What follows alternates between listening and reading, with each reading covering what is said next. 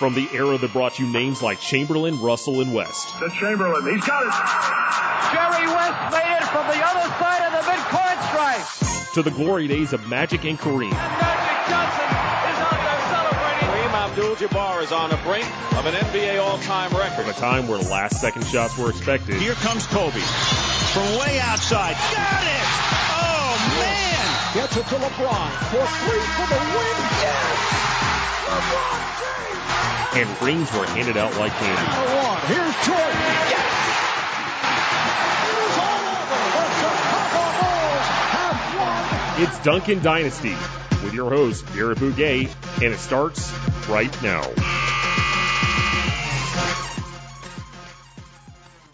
Welcome to another episode of Duncan Dynasty. I'm your host, Garrett Bouguet, and with me this week I've got two special guests. It's going to be a Video Games of the Year pod for 2021.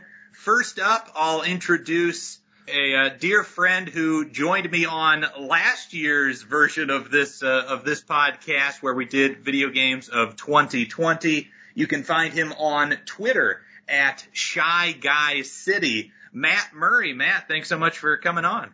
I think I'm now officially a friend of a pod. I've never been able to say that before, so it's a pretty big deal. Yeah, happy to have you on for the second time. Happy to make a tradition out of this podcast, and we've gone bigger this year. And we've added in a third member, another dear friend, Andrew Wilkins. You can find him on Twitter at Big Dogs Only, dogs spelled Pawgs. Andrew, thanks so much for joining us and making this a party.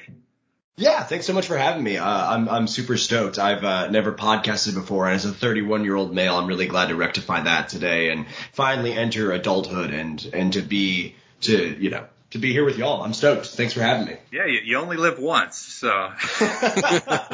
So to prepare for this episode, we all picked essentially 4 games that we really enjoyed or appreciated. But Wilkins, since you're a first-time guest on the program, I figured why don't you get us kick-started here with one of your games that really made an impact on you in 2021. Yeah, totally. I'm able to start here with Unpacking, and I played on the Nintendo Switch. I kind of went with like a slight theme with my set of just like, typically speaking, I like these sort of shorter experiences, and I feel like this year in particular was a really good year for the indie space in the non-AAA space. I feel like Unpacking, I don't know if the studio had done anything else. I had been following them on Twitter for quite a while and had been really excited about this and didn't really know what to expect beyond just the initial trailer of seeing, hey, you're unpacking some stuff, which seems like a really simple premise. And I think the game does a really good job. It's just that. You were unpacking boxes. So, and the game, the mechanic is so simple. And I kind of wish I would have played on the PC just for ease of use. I mean, you're honestly just ripping stuff out of boxes, and it's really, I'm trying to think about the best way to explain the mechanics simply too. I mean, it's just that, but like in terms of like the button pressing and a lot, it's very intuitive.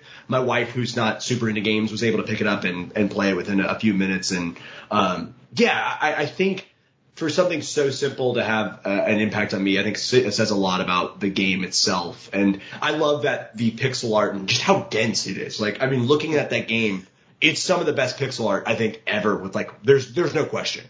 And for me, I think the game heavily relies on visual story elements. What's the emergent storytelling? Or environmental storytelling. Environmental storytelling. Thank you so much. So like a lot of the game doesn't give you a lot of dialogue. You start and you're sort of unpacking in you're a child and you obviously just moved into your, what seems to be like your first room by yourself. And you quickly learn that you're a female and that you have these toys and these sets. And I think the game does such a good job of like, there's kind of 2 different rule sets. You can play with like a free, you can put stuff wherever, or you can play with like the game has sort of particular but not too specific sets of where you need to play stuff.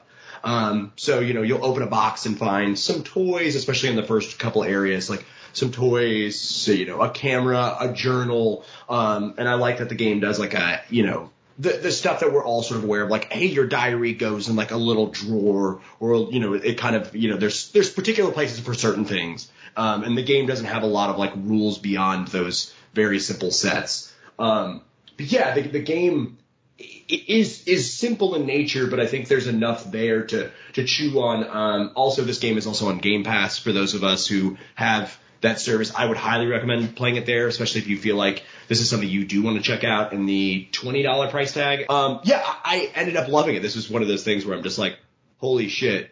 Like, between the pixel art and just also the music being very, very simple. And as you sort of play through these rooms, and you know, there's 10 levels, give or take? Not even like 7 or 8, I think, something like that. Yeah, okay.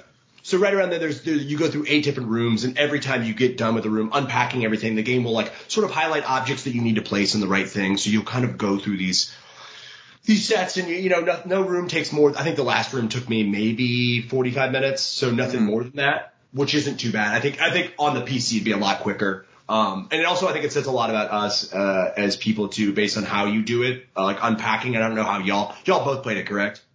Yeah. Yes. If you did y'all pull all the stuff out first and then set it on the ground, or did you pull out one by one and set it where it needed to be, or did you know, what was your style of unpacking? So yeah, I played it with my wife, and we were switching. So like I did the first house, she did the second house, so on and so on.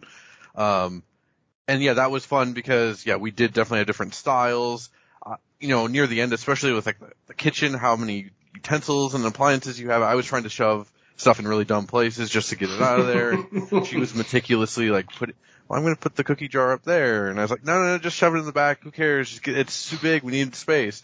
So that was really cool. Yeah. I don't, Boogs, what was your unpacking style?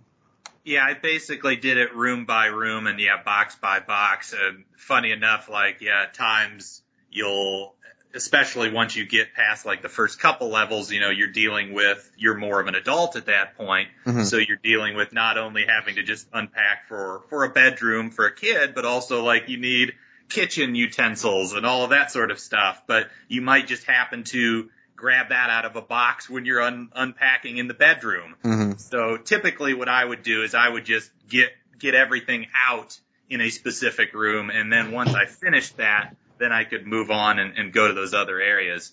But one thing I wanted to mention about the game that I think is really neat is, again, Wilk, you mentioned that you start kind of as a child, and it's based in kind of like the mid-90s in the beginning? Seems like it. I think they're like our age, I think, based on like the GameCube games and the DVDs you see in the game, yeah.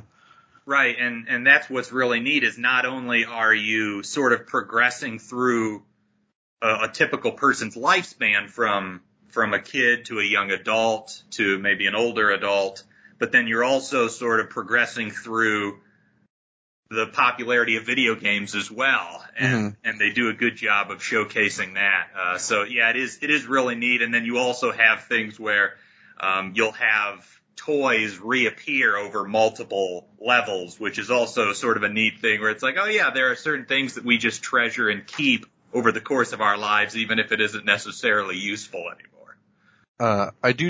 We can't go this segment without talking about when she's dating that dude. Like we have. That's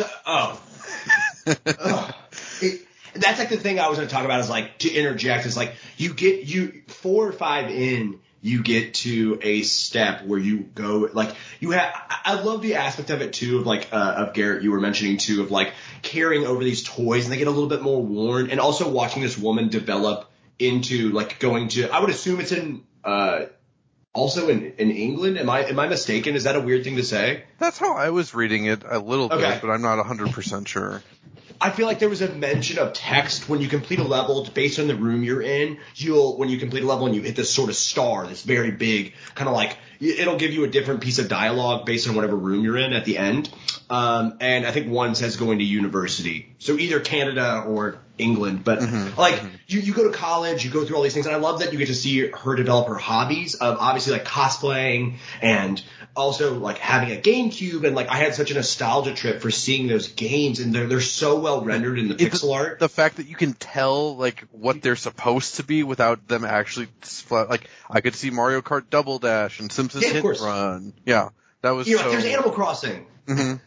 And you get to a point where you obviously move in with your first partner, and It is the most dude ass, like, there's this city skyline. The kitchen's all like this, it has this like very, like everything's black. And the thing that fucking kills you is that there's no place for you to put your fucking degree. An object that you start moving with, obviously after post-university or college, there's a degree and there's no place to put it. The game won't let you, you're like, where am I going to put this? I think you open it up in your bedroom and the place the game lets you put it, at least for me, was underneath the bed. And I just had this moment of like. So, I just want to say, we put it under the bed. That's where we figured it out. But another friend of ours, Colin, he told me that you can also put it in the bathroom, which is also very, that destroys me. Like, that's heartbreaking. Well, and again, like, I'm married to an artist, so like, cause that's clearly what her degree is. It's in some kind of graphic design or art or something. And just how not valued she is by her partner. And it's like, the way the game tells you that is, I've never seen anything like it. Like, this game doesn't have much gameplay going on. It literally is, as Wilkin said, just unpacking. But it's all the little details that make it and just how it tells its story. I've never seen anything like it, ever. Well, yeah, and another thing I'll add, too, just for the people that haven't played the game yet, is essentially you don't know if an item is in the wrong place or if you put it in the wrong room or whatever until you've unpacked literally everything that you have in the boxes. And then the items will actually blink red. And that was one of the challenges I occasionally had, because I don't know if you guys struggled with this as well, but there were occasional items where I'd pull it out of the box and I'm like, I have no idea what that item is. Yeah. We ran into that quite a bit. You don't really have much of an idea until, it starts blinking and you're like, well, whatever this is, it does not belong in the bathroom or the bedroom or what have you. I think there was some kind of yoga mat or something that we were confused by. And it was definitely a yoga mat. Yeah. and I only know that as somebody who's going through a 30-day yoga challenge. There was a handful of objects. That's also why I add, whether it being British, I feel like there are a handful of items that if all three of us don't know what it is, and even our partners, my wife also played this game, are unfamiliar with, I think there has to be some sort of like, especially in the bathroom, there were a handful of items like, I think I know what this is. And there was a couple stuff in the kitchen, a couple items in the kitchen. I was also like, what is this? Like, just blank, like, okay. And there's that bit of confusion of being like, I think I know where this goes based on some context clues, but also, like, Garrett mentioned, there's a couple times where you get a box and you're like, oh, it's in the wrong room, which is a very normal thing to have happen, as well as if you do move a handful of times, if you're familiar with that experience, you'll be like, oh shit, I can't believe I put this in here. You're just stuffing stuff into boxes at some point. Everyone thinks so. That's why this game did such a good job to me of conveying that as somebody who's moved twice or three times in recent memory of just being like, I don't care, put it in this box, I'll get to it when I get to it. Like, I don't care anymore. Where the cheese grater will be fine next to my towels. And I think that's the thing, is like the environmental storytelling gets much, much better, because then you break up with your boyfriend, the shitty guy in his shitty apartment, and then you go back to your childhood room and there's a picture of your ex, and I couldn't figure out where to fucking put it. I couldn't figure that out either. We sat there for like over 7 minutes, just like, where do we put this damn thing?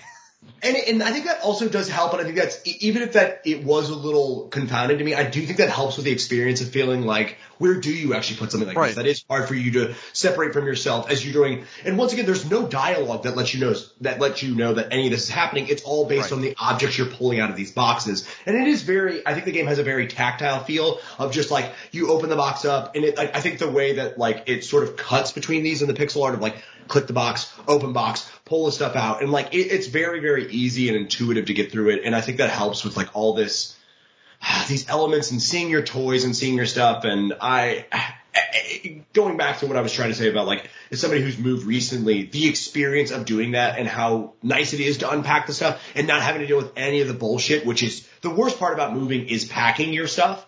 It is such a hassle.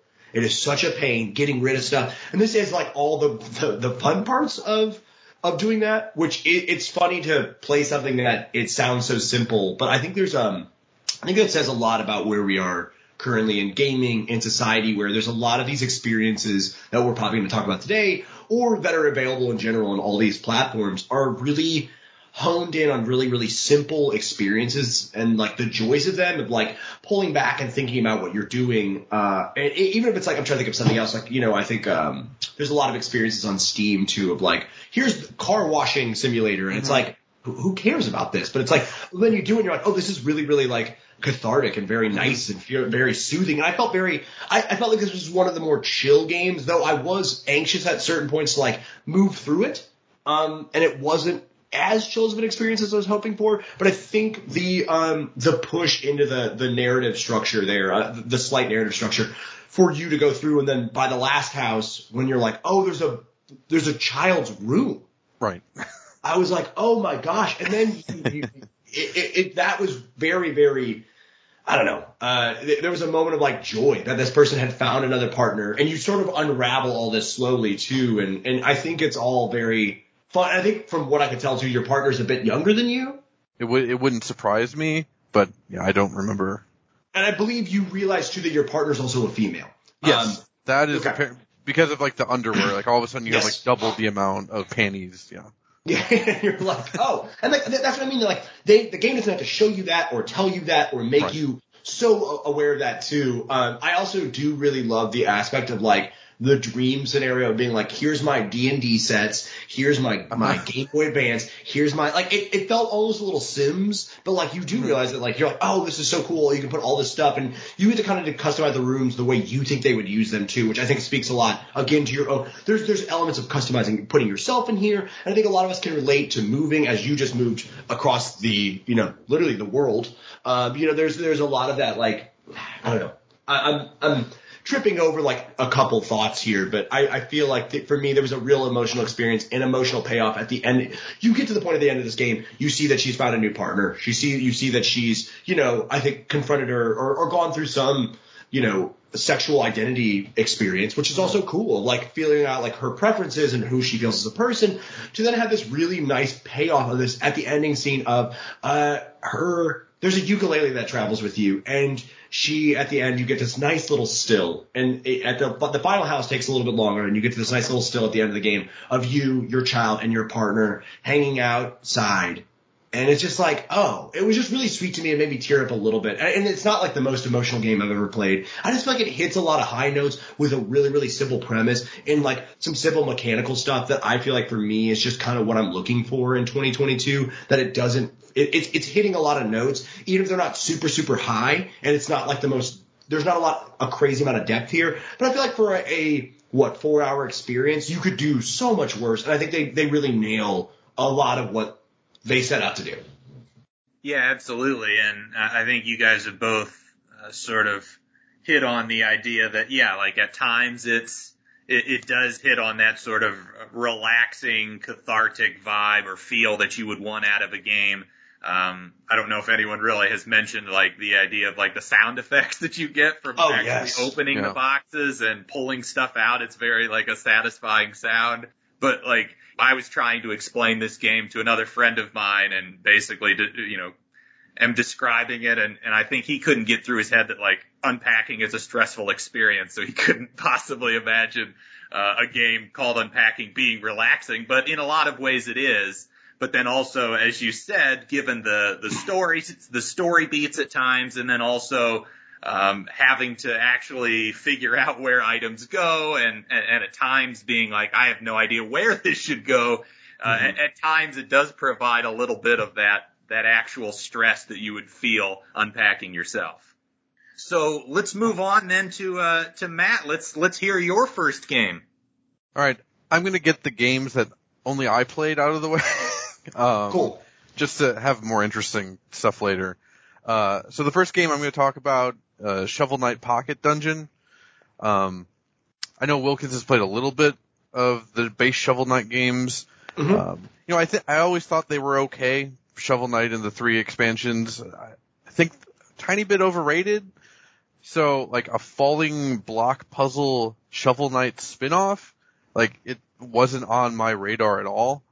Right away I could tell it had good pixel art and stuff. And then I think the last trailer they put out in early December, the music was so good that I instantly bought it just on the music. So it went from not even being something I was considering getting to, I think this is my favorite falling block puzzle game, like, of all time. It's a roguelite where instead of, with a falling block game, you're usually just moving the pieces around and rotating them. In this, the falling blocks are enemies, and they're all taken directly from the Shovel Knight games. Like, there's beetles, there's enemies in armor and stuff like that. You don't control where they go necessarily, they just fall down the board, and then you control a little dude moving around the board. So you start off with Shovel Knight, but there's like a dozen different characters, and they each have different traits. But it works a lot like other falling block games where you can chain together combos. So like if you have like 4 beetles connected, hitting one of them hits all of them. It ends up being more like an RPG. Like it's an action RPG roguelite falling block puzzle game, which is a lot. But so like when you attack by bumping into the enemy, and then you do a certain amount of damage, but if the enemy survives, they also hit you back. So it becomes this balance of moving around the board, figuring out which enemies you can score the biggest combo on, biggest damage on, and then retreating and finding potions to heal yourself. Where it gets really cool is that each character is like completely different. So you have really simple variations, like there's a character that if you attack from below, he does extra damage.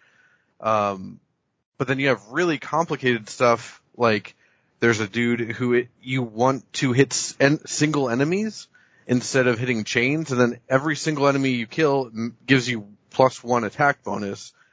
And then that resets after you destroy a chain. So if there's like a huge chain of enemies that would kill you in one hit, you can just go around the board, zooming in on single enemies, killing each of them, then killing the big chain in one hit, and just getting rid of that whole threat. Just like any other roguelite, there's a shop. You unlock permanent upgrades there. There's also chests you can use keys to open that give you temporary power-ups. Yeah, there's not much for me to say on it. I basically just described the whole game. Like, it's just a falling block puzzle game. But it's really those roguelite elements and those Shovel Knight elements that really, really make it something special.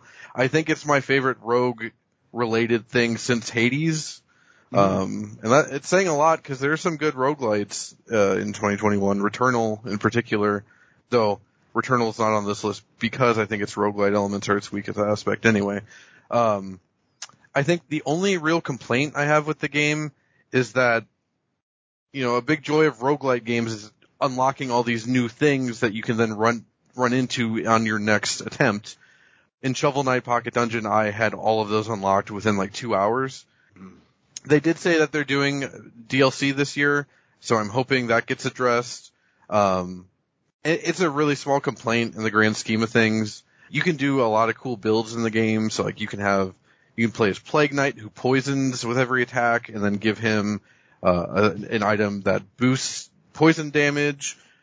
I think the coolest character in the game, it's Tinker Knight, who starts off with the lowest health, and there's nothing remarkable about him initially. But some blocks in the game aren't enemies; they're just like rock or dirt or stone blocks that are just there to fill up your board. If you destroy those, you get like ore, and if you build up enough ore, you can construct a mech, and then your mech is just basically indestructible. It only lasts for a certain amount of turns, but Tinker Knight goes from the weakest character in the game to all of a sudden he's by far the strongest. And just timing that with like, oh, there's this amount of enemies on the board, I need to save my ore until there's a big combo going. It's super cool. I guess the only other complaint I have with the game, the onboarding process is not very good. I don't think I've ever, in recent memory, had an experience with a game where I was so sure that I was an idiot. I couldn't get past the first 2 levels of the game for a few hours. It's partially my fault. The game gives you plenty of difficulty options, and it encourages you to experiment with those and find your ideal experience. But yeah, I went from not being able to make it past the first 2 levels, so I can beat the whole game without being knocked out once. So you learn, and the learning is very fun, but it's a rough onboarding. But yeah, I don't know if you all have anything else to say about what I just said about Shovel Knight. I know you all didn't play it, but that's basically all I've got. Right. I didn't play it, so can't say much, but just it does sound like a fascinating thing, and a falling block puzzle game that I did play a lot of in 2021 would be Tetris 99, and that was really my first sort of experience with that whole genre, because crazy enough, I'm also into my 30s and have not played a falling block game really before. Yeah, like Shovel Knight originally is more of like an action adventure type of game, right? So what intrigues me about what you just described is sort of the combination of genres that you have going there, where you have potentially some action elements, some puzzle elements, and mixing all of that stuff in kind of a unique way, where a lot of it seems to still be about pattern recognition, but in a more complicated sense.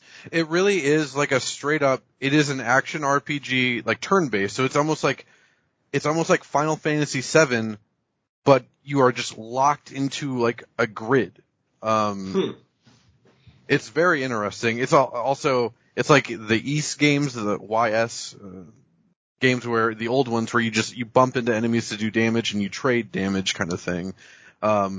The only other puzzle game I can think of off the top of my head where you control the character on a board is Wario's Woods on the NES and Super Nintendo, which I only played that because it was in the original Animal Crossing on GameCube. But yeah, I would say if you've ever been interested in like trying to get into more puzzle games, like I said, this is probably my favorite falling block puzzle game of all time now. And also just, it's a roguelike, so there's an actual ending as opposed to like Tetris where it can just keep going infinitely. There's stuff to unlock. The aesthetic is really nice.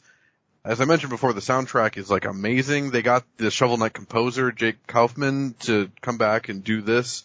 And it's mostly remixes of the old Shovel Knight music, but a lot of it is more of like an electronica feel. Specifically the Propeller Knight stage. I start playing the game like a rhythm game in that stage. I just start pressing the buttons to the beat of the music, and it's very satisfying. It's a really, really neat game. If it ever goes on sale, I'd probably recommend it to both of you. Yeah, I definitely want to check it out as somebody who's kind of slowly but surely working their way through the Shovel Knight games. It sounds very up my alley, and no, I mean it's a strong recommendation, especially given the roguelike elements. It just sounds like a really, really neat and unique package overall. All right, so I'll get to my first game on my list, and it's a game called Glyph. And I know Murray has played this. Wilkins, have you played this at all? I haven't. I watched quite a bit of Murray mastering what seems like some more difficult challenges on Twitter. Yes, and Murray was the one that introduced me to this game. It's I would describe it as a physics, like a 3D sort of platformer that's physics based. Yeah, it's for anyone familiar, it's like a marble game. That's kind of like a subgenre of platformers and whatnot. It's a marble game. Yeah, and you essentially you're kind of like a beetle almost. Yeah, a robot beetle. Mm-hmm. Yes, and so basically it's a pretty simple thing where you're rolling around like a marble, and you're essentially having to get from one part of the stage to another while collecting coins and gems and other things like that. And essentially anything that isn't a platform is lava, so you die instantly if you don't land on one of the specified safe areas. And so you have to utilize the rolling mechanic, and obviously a lot of the levels as the game progresses, it becomes less and less about flat surfaces and very angled surfaces, which makes things more difficult. But then, it mixes things up in terms of you can actually do like a ground pound to bounce your marble body against the ground and get some elevation, and then you also have wings, so you can glide through the air. And it's just one of those games where the feel of everything is just pitch perfect. Like the rolling around, the bouncing, the gliding, it's all really satisfying. And what makes it really challenging is that you're also basically in complete control of the camera as well with the right stick. So at times you can be going from one platform to another, and you've got to be not only making sure that you land successfully, but moving the camera so that you know sort of the trajectory that you need to utilize. Yeah, it's Super Monkey Ball is one of my favorite series of all time. We'll talk about that in my honorable mentions. But Glyph, I think, like, it is the best marble game I've ever played. The only thing I really have to add, well, for one, another mechanic of the game is that you can have a double jump, but it goes away once you use it, and you need to, like, refresh it on certain points. There's, like, glowing spots, or there are, like, hoops in midair that you go through them, and it refreshes both your flying and gives you all your jumps back. And it creates some really, really cool things, really, like, aerial focused, like, platforming. Like, you'll take your time climbing up all these floating platforms, and they're all, wobbling and going completely around based on the physics and where you are on the platform. And you'll steadily climb this huge staircase almost of these floating platforms. You'll get to the top, then you have to slam down and then start moving forward and then glide and then double jump and get through a hoop, and then you have to divert right and go through another hoop, and it's so cool. I know the team, they're a very small team, in Europe, Bulwark Games, I think they're called.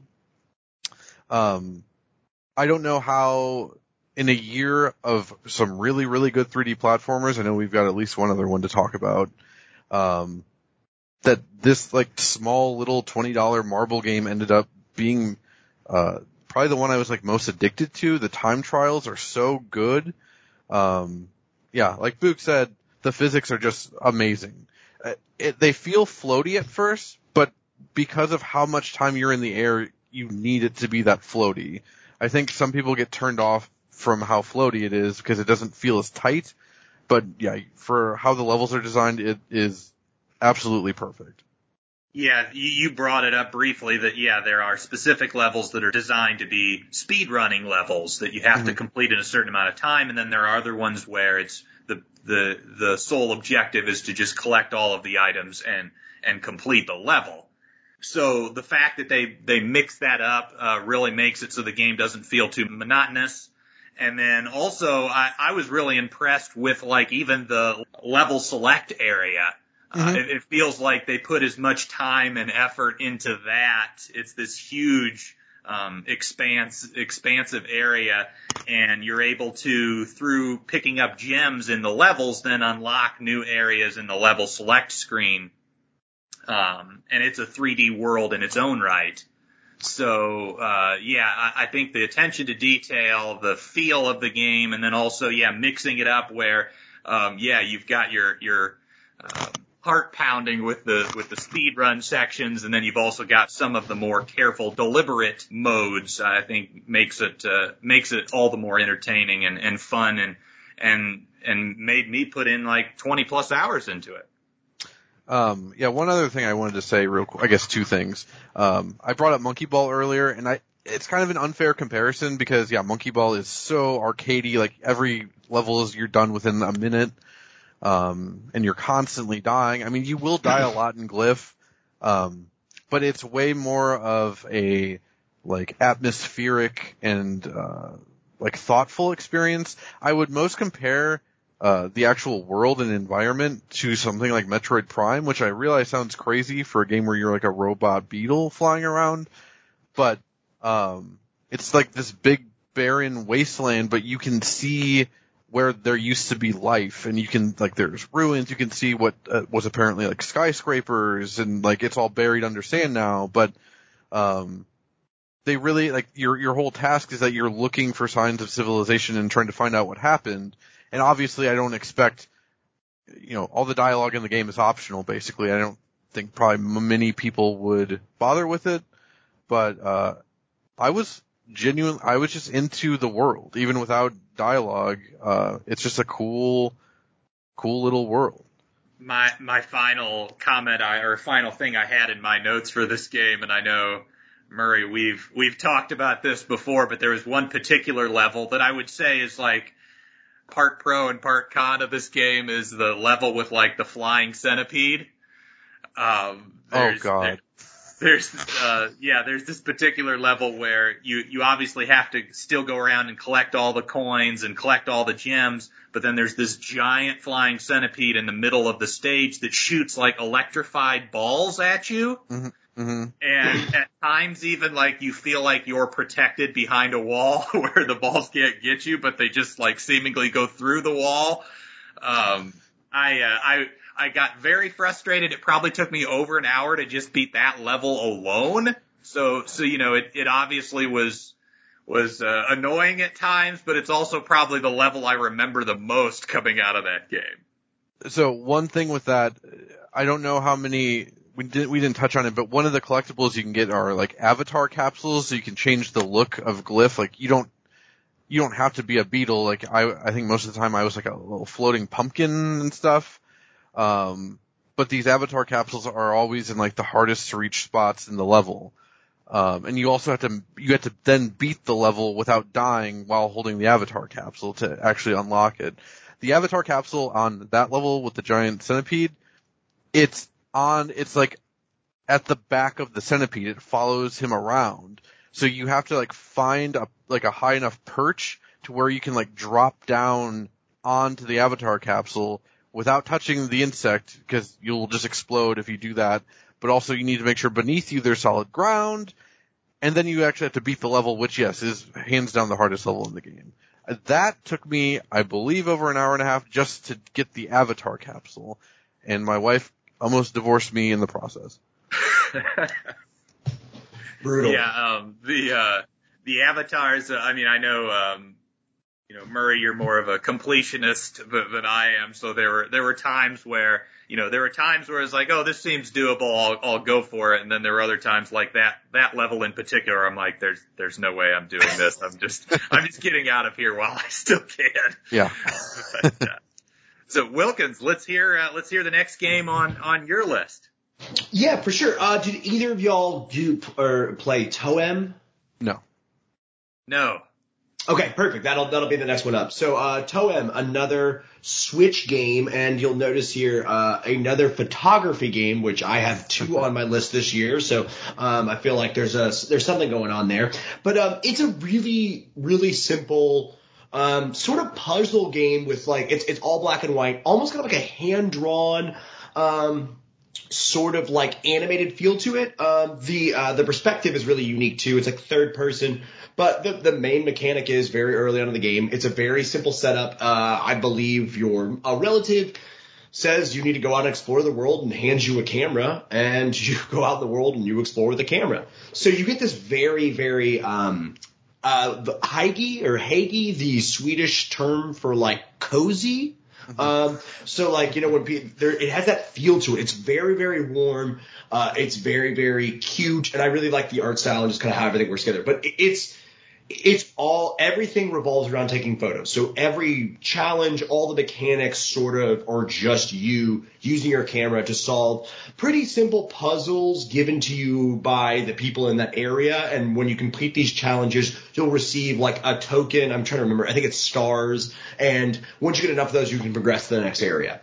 Mm-hmm. So you start off in your village, and I think it's like, take a photo of a cow. And you're like, oh, okay, there's the cow over there. You get your little camera, which I think it's really, and that's, you'll go to the screen. You can zoom in and out. Like even the camera mechanics are pretty simple. They add on a couple other mechanics with that. You get a honk, and you get another mechanic as well. And the honk, you can use and you use these 2 little elements to kind of get in there and to mess around with a lot of the elements and the people in the world. Everyone's, it's all very sweet and very simple. The music is super, super pleasant, and the game just has a very, very positive, simple feel. If you've ever seen, is it Helga is the name of it on Netflix? It's an animated show. It has a very similar feel to that. Hilda. Yes, Hilda. Thank you. Yeah, so you have these things too. So like I said, you have a flip button, take a photo, you have your honk mechanic, and it's just very simple puzzle solving in a variety of elements. There's like a seaside town, there's a big city, there's a mountainous area, and also the music is done by a bunch of various like lo-fi hip hop people. So it's across the board a bunch of different people, and it's just another very chill game. Another 4 to 5 hour adventure. I just couldn't get enough of it while I was playing. I think I beat it all in one sitting, and I think I went and platinumed it. Maybe I said I played this on the Switch. I actually played this on the PS5, but I believe it's also on the Switch. Mm-hmm. Yeah, it is. Okay, perfect. I think it premiered on an Indie Direct or something. Sorry. No, that's very helpful to know. And the challenges get a little bit more difficult as time goes on, but nothing ever too crazy. I did have to look up 2 solutions. I think there are a couple that were a little bit more cryptic, but it's I think a lot of the joy of it is seeing what the puzzles evolve into, and I think that's like half the joy of playing this game is getting into a new area. There's some persistent puzzles that go with you from area to area, about finding some ghosts in the world, and you use the honk mechanic very interestingly a couple times, but interacting with the world and the fun, sort of funky, sort of off-color characters is really, really nice. The music, like I said, is very pleasant. You can kind of change around the soundtrack a lot, and the platinum's fairly simple. But I think in a year that has been so stressful, I think a lot of the through line with my experiences are just it is simple stuff. And I think getting back and kind of pulling away from some of the layers of the more complicated things. I know none of us have listed it, but a lot of the AAA experiences the last couple of years for me have been so mechanics driven and then weaving that into a narrative with story that sometimes it can be a little overwhelming. I loved playing The Last of Us 2, but by the end of that, it's 30 hours. There are multiple stories. You're going through a lot. And this game has a lot more. It's such a harsh comparison. But Toem, I think, again, seeks out a very, very simple mechanic of cameras and taking photos. And they're silly and they're kind of goofy. And they do a really good job with that and creating this very atmospheric world while you're. I think the core story is you're trying to get to the peak of the nearby mountain. That's like part of your journey, very similar to like a short hike, whereas I think it's something from what I recall is like, a cultural thing that everyone does at a certain age or at some point in this culture. And yeah, I think if you're looking for like a little slice of a very chill game, and even then, like I'm not a big photo guy or photo mode person in video games, and I think this is taking a camera element and really simplifying it to a really, really fun and tactile and very easy way, like easy use there. Yeah, I will say Toem was pretty high up my list of games I just didn't get to that I wanted to last year. Mm-hmm. From that initial reveal trailer, I just remember, ooh, what's this? Like, it looks basically exactly up my alley, and obviously up your alley too. Unfortunately, I don't have a whole lot to say on it. I haven't really watched any footage just because I want to play it myself, and it's a puzzle thing at its core. I will just say, yeah, it looks absolutely delightful. I love the style. The developers, in that reveal trailer, they were interviewed or whatever. They seem really sweet. It just seems like a really, really like nice, feel good time. I like that we're entering this age of like cameras actually being a mechanical gameplay thing, at least more often. It's funny, this Pokemon Snap and Umurangi generation all in the same like year or around that span of time. That's just really neat. I'm really glad we're seeing that.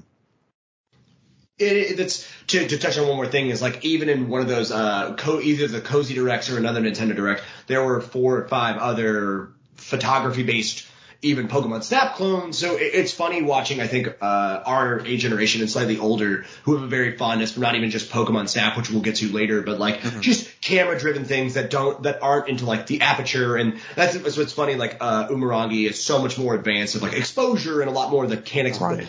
Camera mechanics. And this is so much more about like click a button, zoom in or out. And it's like, I even think the menu for the camera is really, really sweet and simple. And like same with all the things, you're getting stamps on a little postcard here, and they're all, like I said, all the challenges and everything is very fun. And I think for a 4 to 5 hour experience for $20, it's It's so well done, and it's so cute, and it's so high-y, and it's so warm, and just like a very, very cozy game. Mm-hmm. Yeah, you had me as soon as you compared it to Hilda, so I'm definitely interested in trying it out. All right, Matt, let's get to the next game on your list. All right, we're gonna pull this Band-Aid off because I think Wilkins didn't. Or I think you both played like the first like hour or two of Metroid Dread. Well, I know Boogs, you put in more time into it than that, but you got lost. Yeah. So I'll just say, I'm a fan of Metroid games for over 2 decades now. I specifically remember Electronic Gaming Monthly. The first issue that I ever bought was their 150th issue, which was the top 100 games of all time. And, you know, I was just getting into games. That came out when I was 12, I think. I was just trying to get into games in like a major way. I had just got a GameCube for my birthday, and that was the year where gaming became like my thing. It wasn't just something I did to like on a rainy day or at night. This was like, oh, I want to play games a lot more, and I want to dig into the history of games.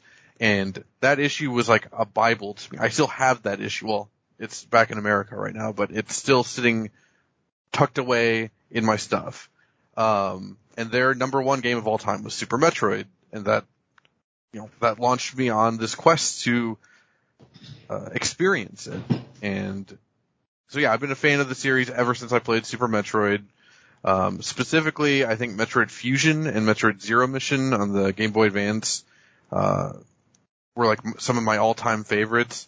I think, I was 13, 14 when those came out. I played those games to absolute death. Train rides, car rides, I was just playing Metroid Fusion or Zero Mission. The series kind of died for a while there.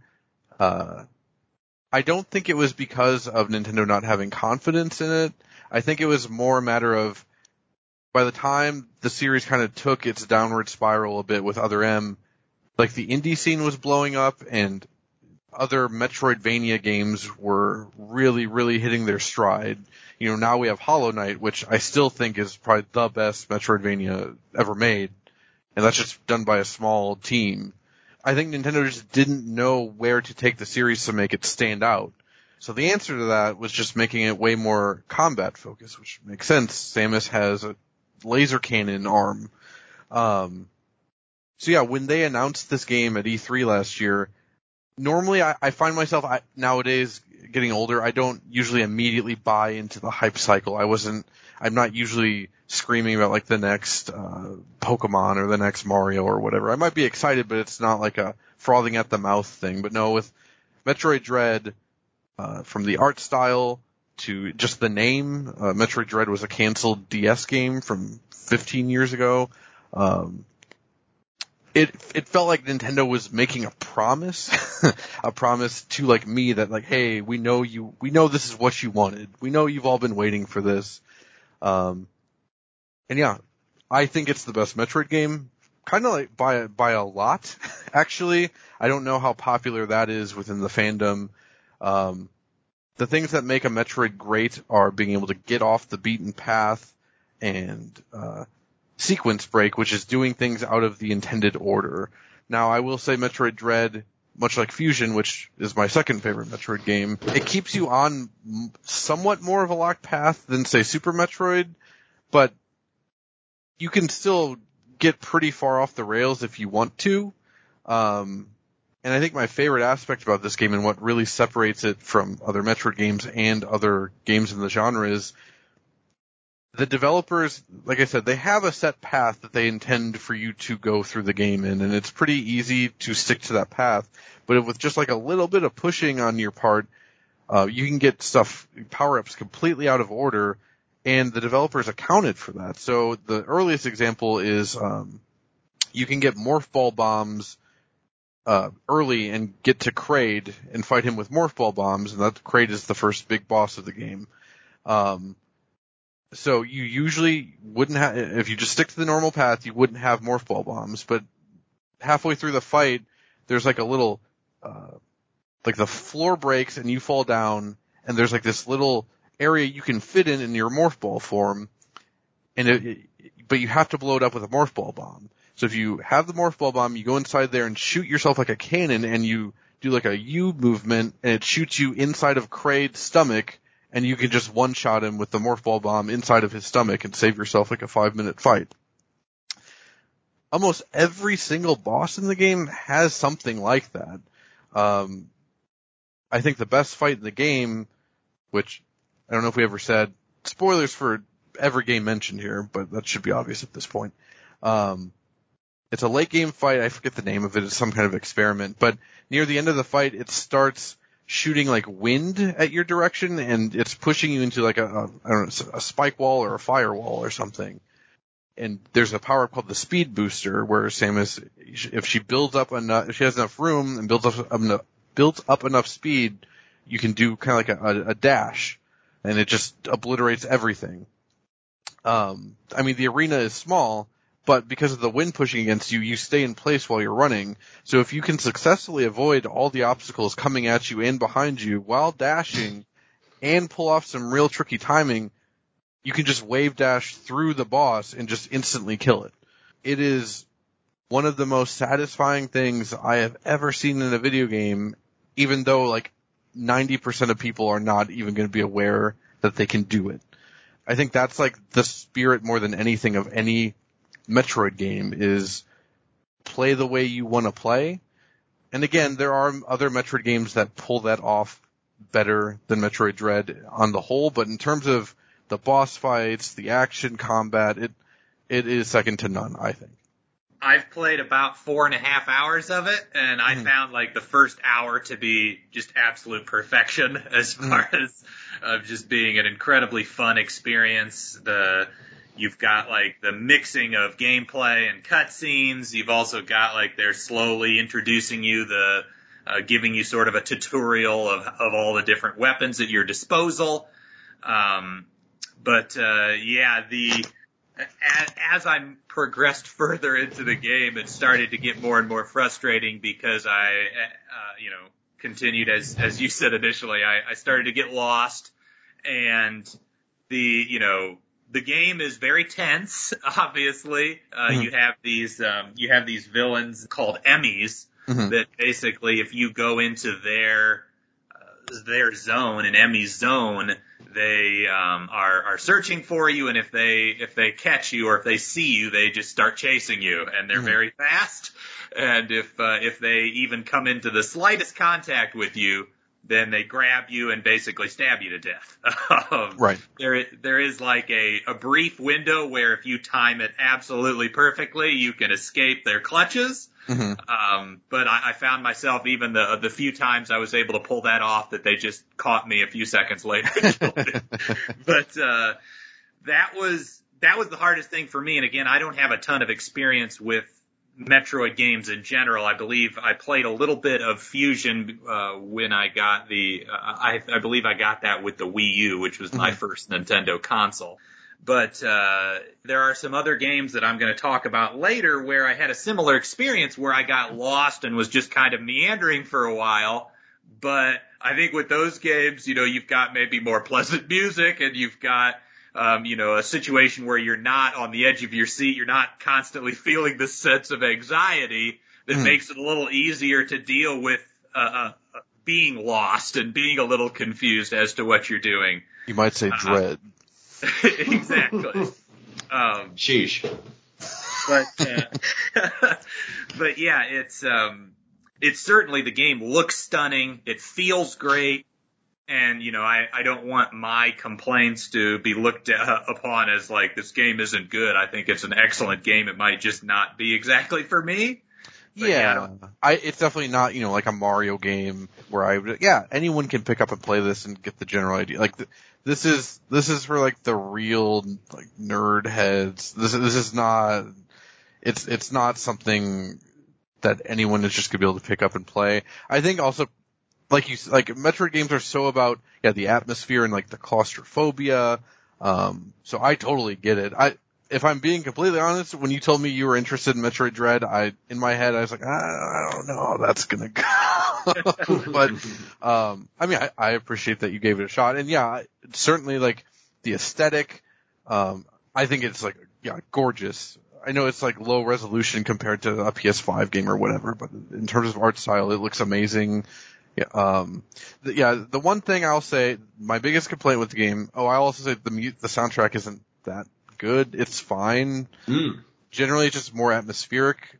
We'll get into this with another game later. I tend to prefer like melody-driven video game music, and this is just more of like a score, and it just kind of fades into the background for the most part. There are some good remixes of old Metroid songs in there, but my biggest complaint with the game are the Emmy sections, which I think the Emmy stuff is amazing on paper, and the first couple 2 or 3 Emmys that you kill it's really a thrill. My issue is as the Emmys get stronger, I was hoping that like the tactics you would have to use to kill them would change. But it's always the same thing. Like you have to make your way through and find like the temporary laser beam power up that allows you to kill them. The best part about it is that it's not just like a one-hit kill. You still are being hunted by them, and you need to like melt the metal faceplate off of them first, and they're still coming towards you while you're doing it. So it's like you need to find enough distance between you and the Emmy to destroy that faceplate, and then hit it with a missile. But what I was hoping would happen was, Metroid is a huge homage to Alien. I mean, in basically every regard, it's just a big Alien reference.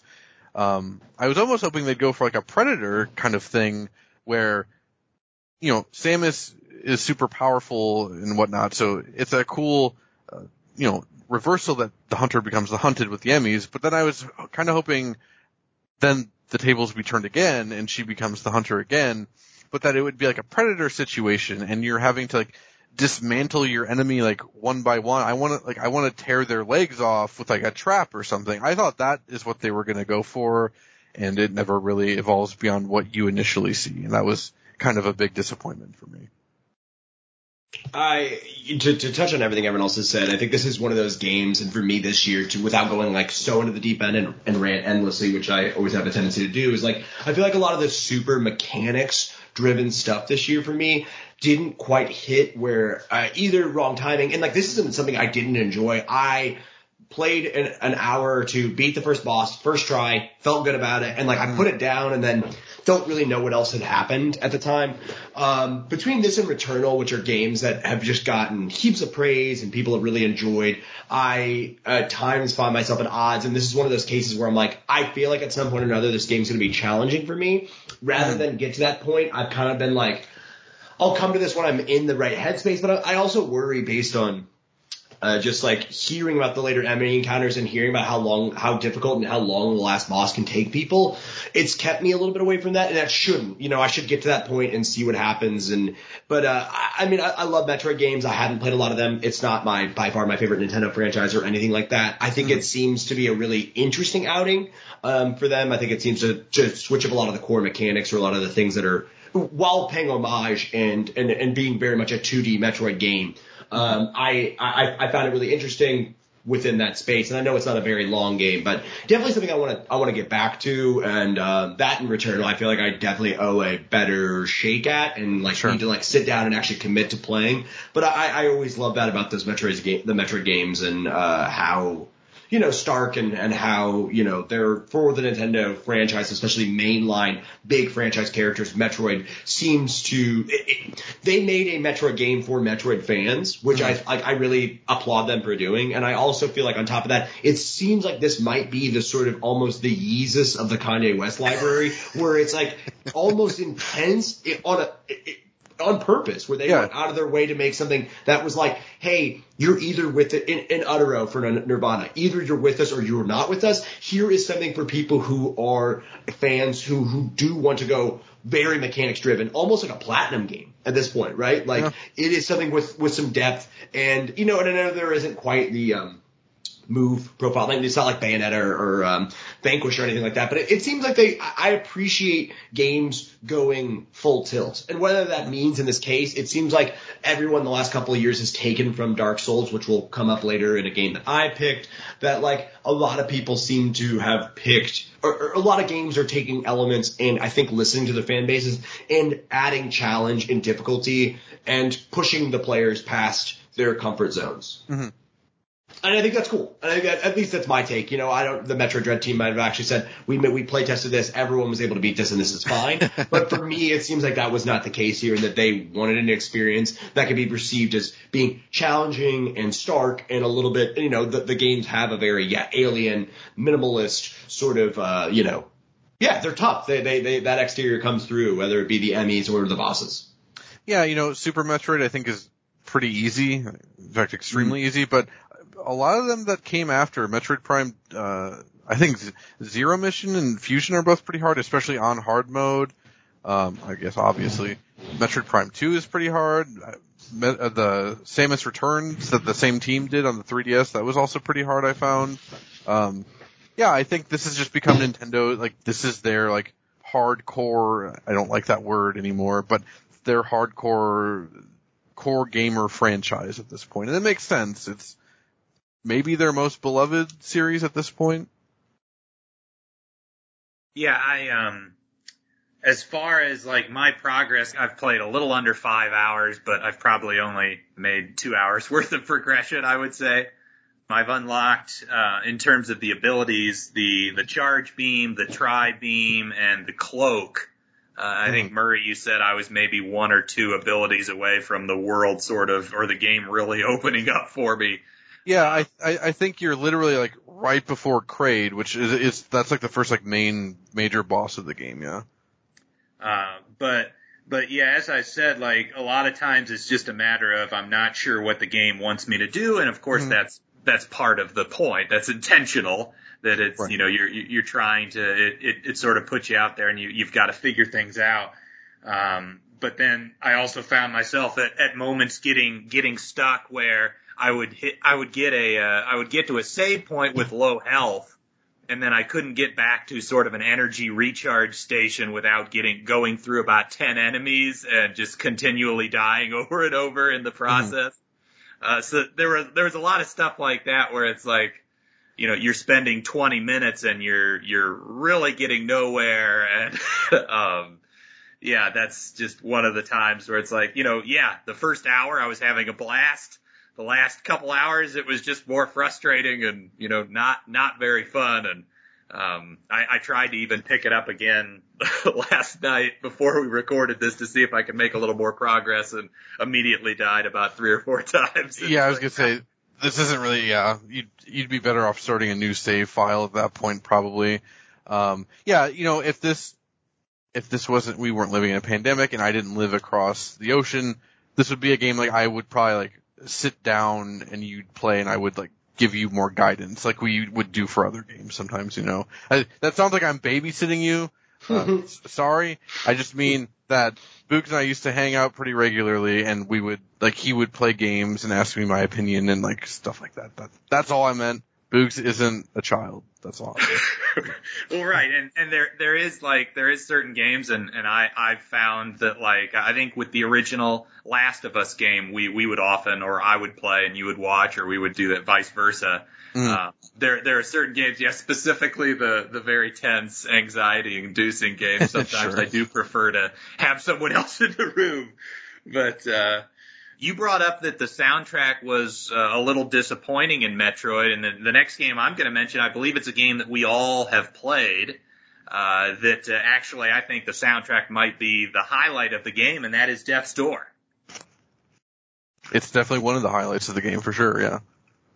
So Death's Door would describe it as sort of like an action-adventure type game. Initially when I saw the trailer, I thought the character that you play as was a penguin, and it's a crow. It would be a better game if it was a penguin. But you're basically a crow that can wield a sword as well as or an axe as well as a bow and arrow. So there's obviously combat mechanics as well. There's like a dodge maneuver. So you can kind of play defense and play more with the bow and arrow, or you can be more aggressive and with an offensive style and utilize the sword.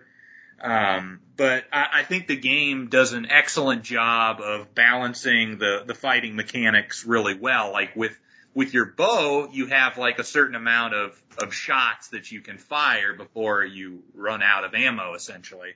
And what you have to do is you have to then use a melee attack, like use your sword or your axe, to then refill the ammo. So the game forces you then to utilize all the different skills and all the different abilities as well. And even as you progress through the game and you get to different areas, there are certain secret abilities that you pick up, including like a fire ability and a bomb ability that then open up new pathways to previous areas where you might have had like bricks blocking your path, and you need to use a bomb to break the bricks then to get through to those areas. So the game did a really nice job, I think, of balancing all the fighting elements, and then as well as making it fun to go back to the areas that you've already essentially beaten to find all of the secrets. And there are shrines that help build your vitality, your health. And then there's also like a magic component where you can get like crystals that boost your ammo essentially for your bow and your fire abilities and all of that. But I really love the game. It's very heavy on like boss fights. You fight very interesting bosses like a frog king, a giant crow, a mountain beast. You fight a literal castle at one point. Mm-hmm. They're all really, really fun, and it utilizes like your, again, having to dodge and to use your melee attacks as well as your bows to beat the enemies. And then, as I said, the soundtrack, which I believe was done by David Fenn, is absolutely one of the highlights. All the different areas have a unique sound to them. There's one room, the inner furnace, where there's like these shifting platforms, and even the platforms, the sounds of them going up and down were incorporated into the song. Mm-hmm. So yeah, even if you're not super into the gameplay, which I was for the most part, I think the soundtrack alone is worth trying this game out. Yeah, I will say, real quick, the soundtrack, it's very, very piano focused, and I don't even usually like very piano heavy soundtracks. Obviously, I love a good piano song or whatever, but, especially for like action sequences and stuff, no, it isn't something that normally, gets me. But no, I really, really did love the soundtrack. Near the end of the game, I think it's the last major section, where you're going up into the mountains, like there's all these watchtowers, and the people are shooting at you, and you're trying to hook shot your way across all these different platforms while killing enemies and avoiding getting hit. And the song is titled "The Old Watchtowers." I don't really even have a word to describe how cool that whole section of the game was. It was amazing. That elevated that game for me, just that, like, I don't know, 15-20 minute section alone. I think, it's something we all played, and I think, like, without trying to take what other people have already said about the game from other outlets and not just y'all too, like, I feel like it's a game that, like, for me, where everything is just well done and really, really well calculated. I didn't play their other game, Titan Souls, and I felt like this game did, getting back there, I guess there's multiple games that take from Dark Souls that we're talking about today, of like, hey, you just finished this area and you got through a pretty difficult section. Here's a little ramp to get you back to the area that leads to the main hub. And I feel like the game, that was so satisfying for me after a combat encounter. And I felt like, I don't know about y'all, I don't know if y'all felt like the game was challenging or not difficult at all. I feel like it was a really good difficulty curve. I feel like the only boss I really struggled with was the Mountain King, personally. And was surprised by that. And then I don't know, Boogs, if you got through the the secret ending, but I went through all those elements and I was kind of like, oh, I saw credits, and then I didn't realize I had seen online that there was a little bit more to the story, and then that opens up once you get the key to make things day and night. I actually at first was kind of hesitant to do all that stuff, but I found most of that stuff also very nice world building, fulfilling as well, and it seems to connect the universes between all them as well. Yeah. Yeah, the post game I wasn't super hot on, but like there's like at least one unique boss fight there, the Gravekeeper, that was really fun. Yes. Like I just wanted more combat from the game, so even though I didn't like some of the post game stuff, like you had to wander around that area and find like like statues or something. Mm-hmm. So I'll get into the things I didn't like about the game real quick. This game would be like a 9 out of 10 or a 10 out of 10 for me if it had a map or had a better fast travel system. There is like a rudimentary fast travel where you can go through a door to get back to the hub and then go in a different door or whatever. My biggest issue with the game is just that you move so slow, and this environment, it's not a big world overall. Like, you could walk through the whole thing in probably 15 minutes, but it really ruins the pacing of the game for me especially because at night, there's like areas where there are no enemies. So like you're just walking through these big open environments and you move really, really slow. So, you can do the Ocarina of Time thing where you're just constantly dodge rolling to get a little bit faster, but that's really my biggest complaint with the game, is that I just don't think they really thought through like ways of like utilizing their space. You bringing up Titan Souls is interesting. I've also never played it, but I think it's just a boss rush game. Like I think it is. You have one hit, and then I think bosses also only have one hit, but it's just a matter of like getting the opportunity to hit them. Like you have to dodge all their attacks or whatever. I could be wrong about that. I actually think I would have liked this game personally a lot more if it was literally just like combat rooms and boss fights. I know that's not what a lot of other people like about the game, and I'm probably in the minority on that. I just wish they had come up with a better way of utilizing their space. That's really my only complaint with the game. I think for me, like, this is one of those games where it's like, I worry that in 4 or 5 years we won't remember talking about this game, but we all had a very good time with it. And for me, it's definitely like in my top 10. Towards the last part of this year, I've definitely like gotten to a bunch of stuff, and I felt like Death's Door was something I played in probably 2 or 3 sittings. Really enjoyed my time with it. I played it over right after Christmas weekend. Unfortunately, I did buy it with a Christmas gift from my wife from PlayStation Code, and then now it is on Xbox Game Pass, which is a little bit of a disappointment to me. Yeah. But I feel like also the night thing is really funny too in a post game mechanic because it takes away all the fucking music. So like, what's the why? Like, I know that's fine. It's like atmosphere and everything else about it.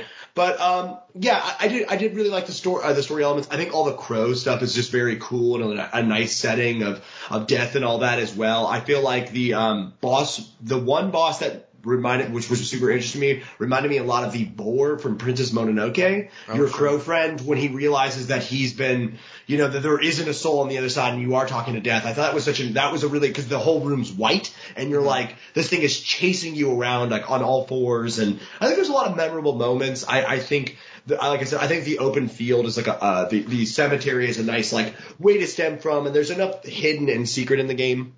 Though I felt like some of the post-game stuff was a little, I had to use a guide. I felt like some of it was a little wonky, a little too, what's the word I'm going to hear? Even just like, who's going to figure this out? Right. It was abstract and kind of esoteric. Yeah, abstract. Yeah.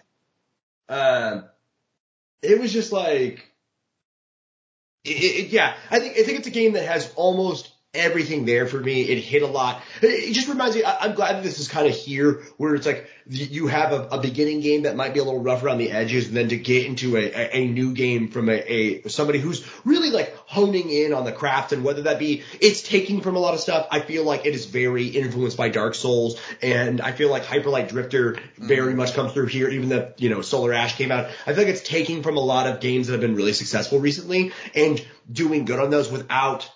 But I think that's kind of what's holding it back too, that it's taking so much from so many different things and not focusing on one of those. The combat's fun, but I don't think the depth is crazy there. Right. I agree with that. I think it's a game that is, with all the elements there, makes up a really great game. And I do feel like you're right about the fast travel and all that other stuff. And to be honest with you, and this is as somebody who's really into music, I believe I was playing this a lot at night, and without headphones on, I remember the music. I don't remember as fondly as everyone else does. And that's not to say that I don't remember. I need to go back and listen to it more. As a music head, I feel like I've really messed up here by not having some track selections, and I'll let you all send me some of your favorites. But great game, really well done. I think it's a kind of a must play for those systems. I don't think you would be like must play is probably a little strong. It's the best 8.5 game in recent memory. Yeah, that's a really good way of describing it. Like, I don't want to sound too negative on it. It was on my top 10 of the year. It's really, really good. And when it's firing on all cylinders, I just wish there was more moments where it was firing on all cylinders. And I know we haven't let Boogs talk in a long time. I just want to do one more thing, or bring up one more thing. Like each boss, or maybe not every boss, but most of them have like a unique, like you really mess them up type of move. So like the first one is like you're fighting the witch, and if you time it right, you can throw your fireball into her pot, and then she explodes out of it, and you just get a bunch of free hits on her. That's so cool. The boss fights are hands down the best part of the game, and I would, like I said before, if this was just like a combat room to room thing, and then boss fights, this would be like Cuphead levels to me. It doesn't quite reach that level, unfortunately. Yeah, I agree with most of what you guys said there. Like the one of the boss fights I found really memorable was the Frog King, where you're basically on like a chessboard type of platform, and he's like throwing fireballs at you at one point. He's also just like holding the board up and knocking off some of the tiles, and you have to avoid obviously falling off of the board. And then he's also got sort of like a red ball on his back that you have to hit to then basically refresh all of the tiles on the board to basically stay alive. But yeah, the game was at its best during the boss fights. I agree that like a lot of the in between, if it wasn't for the soundtrack, it's just not that great. Like just fighting the common enemies isn't that satisfying. And as you mentioned, Murray, the whole idea of the not having sort of a fast travel situation, even though, there's a door in every area, but sometimes like the areas can be kind of big, and you also might not remember exactly where the door is. Right. So you end up wandering around trying to find it, and it takes you a while. And yeah, as you said, that sort of ruins the pacing a little bit of the game and the momentum of the game. I also had a bit of an issue with like, as soon as you beat one of the bosses, it doesn't like unlock a new area. It kind of just basically puts you back into the previous room and says, okay, now just go wander around till you find a way to unlock and get to the next boss. So it didn't have like a sense of momentum that you would want for a game that, again, is the highlights are the boss fights. Yeah, I specifically remember beating the first area, like the urn or ceramic mansion or whatever, beating her, and then just because of how weirdly laid out the main cemetery can be in certain spots, and again, not having a map, like, it took me, like, I want to say over 20 minutes. Now, granted, I was getting sidetracked finding, like, orbs and stuff, but it took me quite a while to even figure out how to get to the jungle area. And yeah, it was a little bit frustrating. Again, grand scheme of things, 20 minutes is not a long time. I've wasted more time than that on other things, but yeah, just a little bit of pacing ruining, and it's also not a long game either. Like, I think 12, 15 hours at most? I don't quite remember, but, yeah, I just wish there's a sequel to this or a follow-up. It could be amazing because the foundation they have here is incredible. I would also say if you really, really like Death's Door, you should play, Hyper Light Drifter, because that's basically this game with like, I don't know, like a solar punk aesthetic. And I really, really like Hyper Light Drifter quite a bit. Yeah, my last, I had a bunch of notes on the soundtrack, Wilkins, and I know you were saying that you didn't have like specific areas in mind. I actually wrote down a few that I really enjoyed. The Mushroom Dungeon, I thought the sound was really nice. It was almost kind of a melancholic guitar, like almost a plucking of the guitar. Also the Estate of the Urn Witch was like a combination of horns and chimes that I thought was really fascinating. And also, yeah, Murray, you stated a lot of stuff. There's a lot of piano in there as well. So yeah, like I would probably rate this between an 8 and a 9 as well. And a lot of the issues I had with the game can be kind of glossed over given that the soundtrack is so good. But yeah, there were certainly some issues. My last sort of complaint I had about it was, the flower pots, which essentially help you regenerate your health. They were like, sporadically placed around the different areas, but there were a few of them that just felt like they were placed in really useless spots, like literally right next to a door. And like if you go through a door, that regenerates your health on its own. So it's like, why are you choosing to place a flower pot right here? So I can maybe partially answer that question as someone who got the Platinum Trophy in the PlayStation version of this game, which was mostly a really fun Platinum. Because one of the last things you need to do, and for the post game you also need to do it, is you have to find every seed and plant every seed. So there are times where it feels to me like, oh, we need another potted plant here. Like, okay, let's figure out where we can stuff it. Like, it did literally feel like that at times. Like, oh, hey, we have a couple extra seeds. Let's put one here or here or here. It's unfortunate because that was also my least favorite part of the game, because once again, there's no tracking of your stuff. Like, you can even look up a guide on like, okay, where are the seeds and where are the pots, but you don't know which ones you've already found and which ones you've already planted. So it becomes like a guessing game. You can talk to an NPC that tells you like, oh, you're missing a seed or you're missing a pot in this area, but he doesn't tell you how many you're missing in that area, or specifically where it is. And that was a lot. That was the closest I came to just not getting the platinum and not even finishing the post game of that game. I think, if I'm not mistaken here too, there is an item that glows, glows, and it's in your inventory, which is fucking insane that you have to go into a menu and be like, oh, it's glowing. So there is one in this area, which I did find helpful. I did find that last little bit very insane. And it's interesting hearing people talk about this game and about like how I thought the story had some interesting stuff to it. I don't remember the story being all that interesting as somebody who did beat it. Yeah, same. I don't think the characters were quite as like, whoa, like there's a talking pot. I was kind of like, okay. I do think the bosses were a lot more interesting because of the flavor they gave to the little worlds, especially the Frog King being that sort of like, like very kind of like over the top. And I think that's the most memorable area to me overall is just the Mushroom Dungeon. I went and was listening to some of the soundtrack here, and I do recall a lot of this is like sort of like a sweeping, sort of grandiose without being too over the top. I feel like it's got a lot of swelling to it. I think it's very, very fitting for the game, and I think it's really, really well done. But yeah, I found, not to keep harping on all this stuff, but a lot of good, a lot of great stuff. Really, for the price point too, I think it's really hard to beat. I think this is even more so than Unpacking and Toem, a game that really earns the amount of money. And this is a game that I was not frustrated, and I'm somebody who will frequently let people know that I am not happy with the length of video games. I found this and most of the games I mentioned to be really, really good at honing in that length and also not doing a lot of the like, there's one more stage. Maybe there was, I'm trying to remember the last boss, but I found once again too, like I felt like for a game that I had seen people on Twitter talking about the difficulty, I felt the game was pretty easy. And that's coming from me as somebody who I feel like I'm not very good at video games.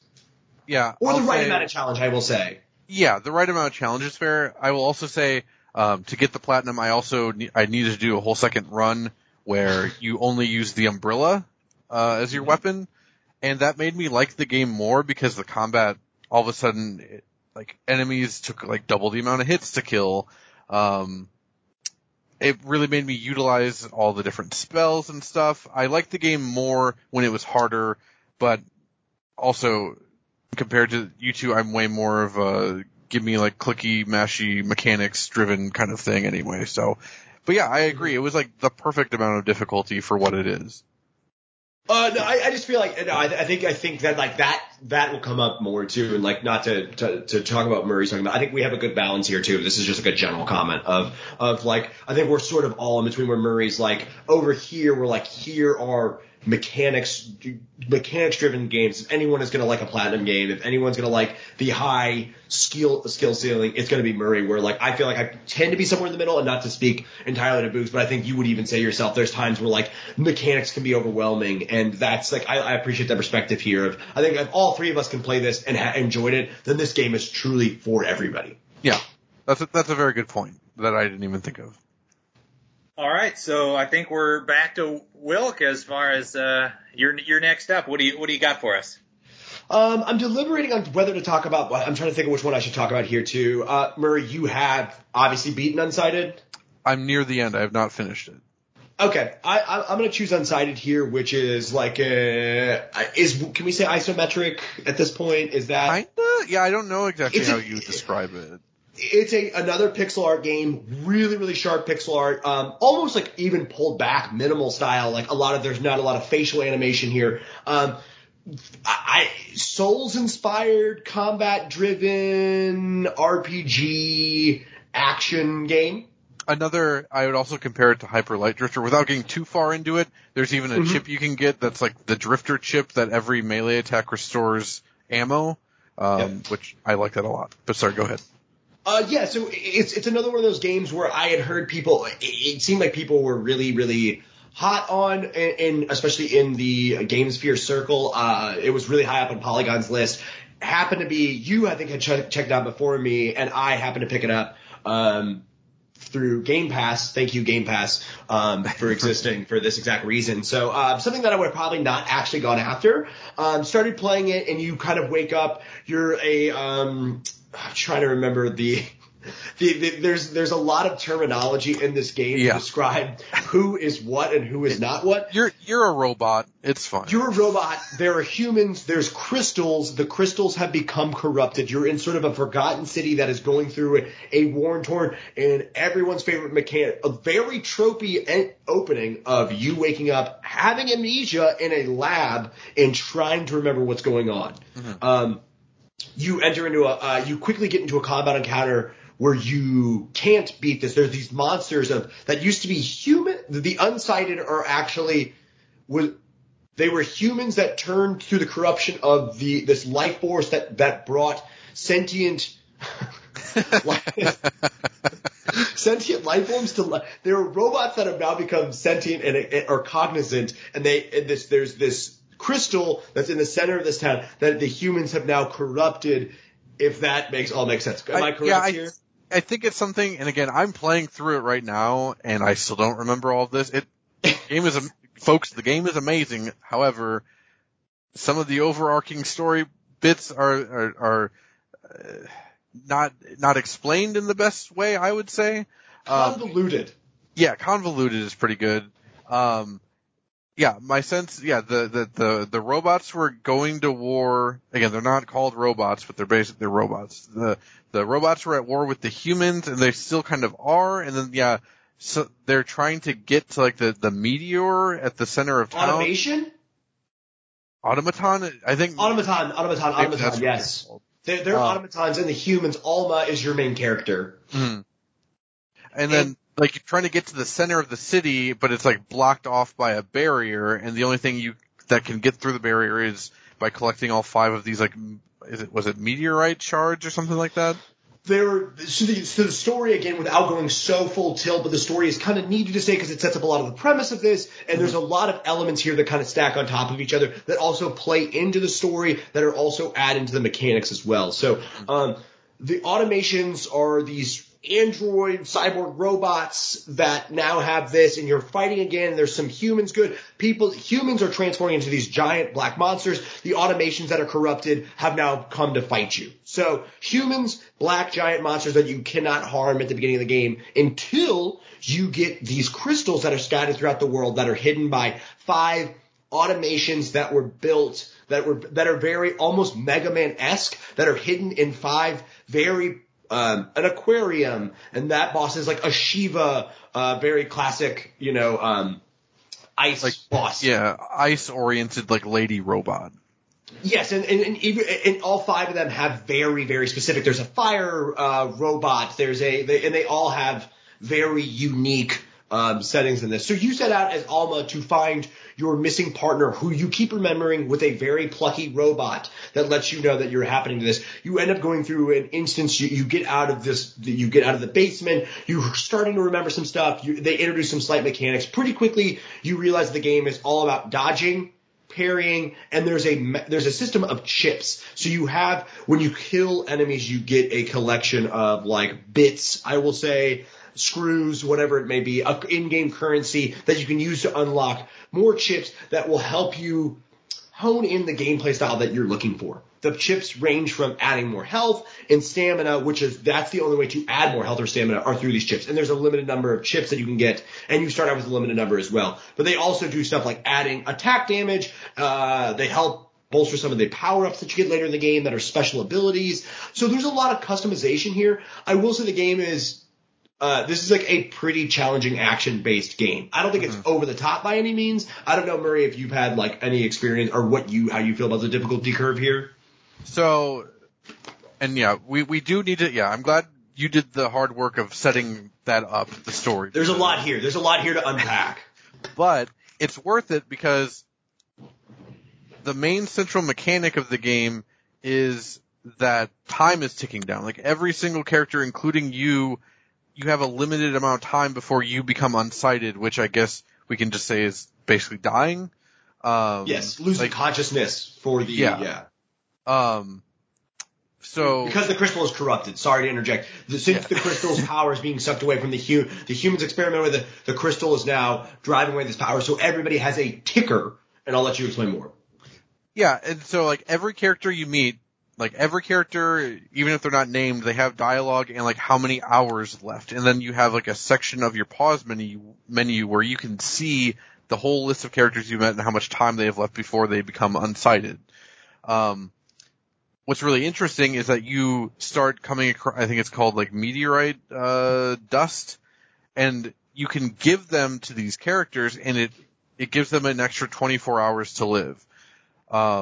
That also bolsters your relationship with them. And if you max out a relationship with a character, like every single one of them, they give you something really good. And I feel like I have to explain all that before we talk about the difficulty, because knowing more about the game now, I texted you, Wilk, yesterday about I stumbled on to the fact that there's a true ending to the game. Mm-hmm. I still don't know if that's what I'm going to go for or not.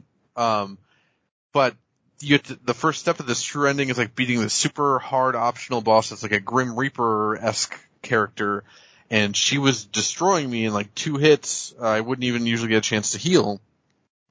I ended up beating her, and actually like with no problem. I don't think I even got hit once because of that chip system. So like the difficulty, it starts off crazy. Or I shouldn't say it starts off crazy, but like if you're not taking care of like managing what your character's chips are, like you're gonna get destroyed. Like you have to like think about things. You have to like, how do I like to play the game now? Let's play to my strengths.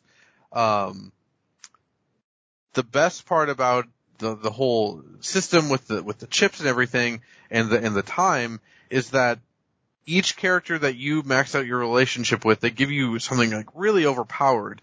So saving, or not saving, but giving 4 meteorite dusts to the blacksmith gives you the ability to craft items from your pause menu, including in the middle of a boss fight. So if you're out of heals, you can just, and you're really close to killing a boss, you can just craft a revive cog, and if they kill you, you're just instantly back. It's very interesting because the game it almost trivializes the game in a weird way, in a way I wasn't expecting, but not really, because you have to sacrifice the meteorite dust to give those to characters. So that's, like I said, it's not just their life force, it's also your life force. Like, I don't know what happens, but I'm assuming if your time reaches 0, that it's just game over, because I don't see why it wouldn't be that way. And I'm at the point in the game, I'm entering into the 5th, like, dungeon, for lack of a better term. Some characters have gone unsighted for me, but they were characters that I didn't have much of a relationship with. But like I forget her name, Iris, I think, the little robot that follows you around. She's been close to dying like 3 times. I just keep giving her more meteor dust, because I don't know what's going to happen if she dies, because she's like in the context of the game, she's like, oh, hey, you need to go here. Like, here's a point in your map where you should go to. And among other things, like, she is like a gameplay component, a mechanic that I don't know if I lose the ability to have those mechanics if she's gone or not. There's also the morality aspect. I was playing this morning and I ran into like the fishing NPC. He's like the big blue guy who's always fishing and super nice. And he only had 14 hours left. And when you find him, he's always fishing. But in this case, he was near a fishing area, but he was like sitting back against a wall because he's almost dead. And he just goes, I don't feel like fishing. And I was like, what the hell, man? It's like Nier Automata levels of like philosophical, like morality of like, what do I do? Like, I have to reach the end of the game. I'm near the end, but I only have so many bags of this meteor dust, and I'm going to need some soon, and Iris is going to need some soon. But this dude's sitting here dying, and he's super nice and helpful. It's kind of crazy, and the whole game is built around that time mechanic. It's like Majora's Mask in that sense, but there's no reversing anything. It's one of the most interesting games I've ever played, period. It's super cool, and I wish I had beaten it before we got to doing this podcast, but I didn't get around to it. You're bringing up a lot of stuff. There's a lot to unpack here in this game, and it's no joke. Like, you're bringing up a lot of the stuff too. So you're about to head into the fire area, correct? The volcano. Okay. I feel bad to talk about some of the end game because I want you to experience it, and I feel like it's okay to pull back a little bit. There are some elements I can hint at or get to that you'll experience yourself. That area has a really interesting mechanic. Every area obviously has an interesting. The aquarium has a ice mechanic and a water mechanic that you can use a shuriken. I also love it lets you play with the mechanics interestingly. I'm trying to remember. I think is it an ice gun is the first thing you get? So yeah, it's an ice grenade is the mandatory one. So, and then there's also an ice shuriken you can get, so you can throw a massive shuriken across this map to make paths for yourself. So you don't even have to use the ice grenade. You can actually upgrade it, and it's more unwieldy, and you'll find through that through some of the flavor text. I do feel like there's a lot more happening here with characters, individuals, and I've read a lot of the flavor text. Some of it is lost on me given how much is happening in this game. There's also a really interesting NPC in the world too who lets you trade in 3 meteorites you also have a mechanic where you can heal yourself with one of the buttons, and it's literally a syringe. You can get temporary syringes, but you can also get permanent syringes if you sacrifice some of the literally life-saving fucking material, and you can get 3 of them. I think the game runs. I felt like multiple of the bosses were the cog was getting back to the cogs briefly. Then the bosses, the cogs. The game is constantly letting you know to use these. They feel almost game-breaking at points. Like, hey, use this thing that you don't take hits, or hey, this gives you more. There's a stamina meter, much like a lot of modern games. It takes a lot from the Dark Souls of you have a stamina meter. And the attacking and parrying and dodging all stem from using this 1 meter. And there's obviously ways to extend the meter. There's some chips or there's some cogs that will, the cogs, you can get a cog that lets you have more time, that will like double or triple your thing. And I think multiple bosses for me where I had to use these, but with those I beat most bosses in 1 or 2 tries. Mm-hmm. The exceptions being the boss in the fire world and the last boss, which falls into the category of, oh, you thought that was my final form, sure. Which is not my favorite trope. I was going to say it's a favorite of Wilkins, yeah. I am very against that. And I also thought the last area really suffered from really bad checkpointing. Okay. To the point where I died multiple times and had to restart multiple areas. You do eventually get inside the last area, the pillar, obviously, that's where you're heading. I did just read in a review, and I'm sorry, I don't want to ape from that. I was just trying to remember some stuff. Sure. The music is at odds. This person pointed this out at RPGFan.com. The music is at odds with the atmosphere. The music is almost very like chill and like down tempo kind of mix. I really like it. It's like funk at times. It's like jazzy, funky, like all of it's very not chiptune-y because that makes it sound like it's a little too like there is definitely some depth to it. Especially in the aquarium. I'm trying to remember the area where you deal with the light stuff, the light elements of like day and night cycles in the one area. Oh yeah, what? It was the one before the aquarium, I think. Yes, yeah. Exactly. And also the map is almost very daunting at first too. There are 3 layers to the map. There's and there's. The game, there's so much to say here, and I'm not trying to. It's funny that this game is the one that I have the most to say about. I'm so glad you played it because there are so many things happening here of like, oh, they do a good job of showing you when meteorite dust is near you because it'll like flash on your map. I know Colin our friend complained about some of the platforming elements. Since this game has an interesting perspective that it sometimes it's tough to see the platforming elements given that the way it does the perspective. But I thought they were pretty good for the most part of dealing with that. It's sometimes it is kind of hard to tell like where, especially if it's something below you. Like is that higher than me but just below me, but it's really small in the grand scheme of things. It's not a game breaking deal. Yeah, this game does a lot. It sets out to do a lot of stuff with its story, with some very intense mechanics. There's a lot of gameplay elements here. I would say the game, I died quite a bit. Funny enough, once again, not mainly during bosses, during fighting random NPCs, falling off the map. I did find, especially during the hookshot area, which they do give you 2 hook shots. Let's go. That is the coolest shit ever. 2 hook shots, so good. I did find myself having to traverse through that area a lot. I felt like with the hawks, there's a falcon boss, which I found that boss to be extremely easy and almost like it felt like something was wrong. How quickly I beat that boss. Yeah, it felt like it was like a brief reprieve because I died a couple times to the ice boss, but the falcon boss, I beat it first try like no issue. I do find a lot of the NPCs very memorable too. I feel like there's almost a stand-in as well. Are you at the second village? Have you found the second group of survivors? Yes, I found them. Okay, so there are replacements for some like the blacksmiths and stuff. There's very much a stand-in for Alphonse from Full Metal Alchemist, the giant robot, which is also a weird thing that I'm like, what's going on with this? This is all to say. Really interesting music, really interesting gameplay, challenging gameplay, a lot of mechanics, a lot of hidden stuff away too, there's an entirely optional dungeon as well. I found the game, I beat the game in about 8 hours. There's a new game plus, there's also the element to take away all these elements and to play the game right as you get into the main world. They go, hey, the timing element in this game is real. We are not joking. People will fucking die and disappear as NPCs in the game.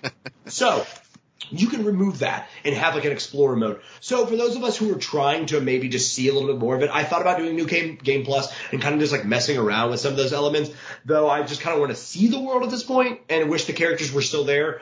For something that's setting out to do so much, I think they hit a lot of the notes here.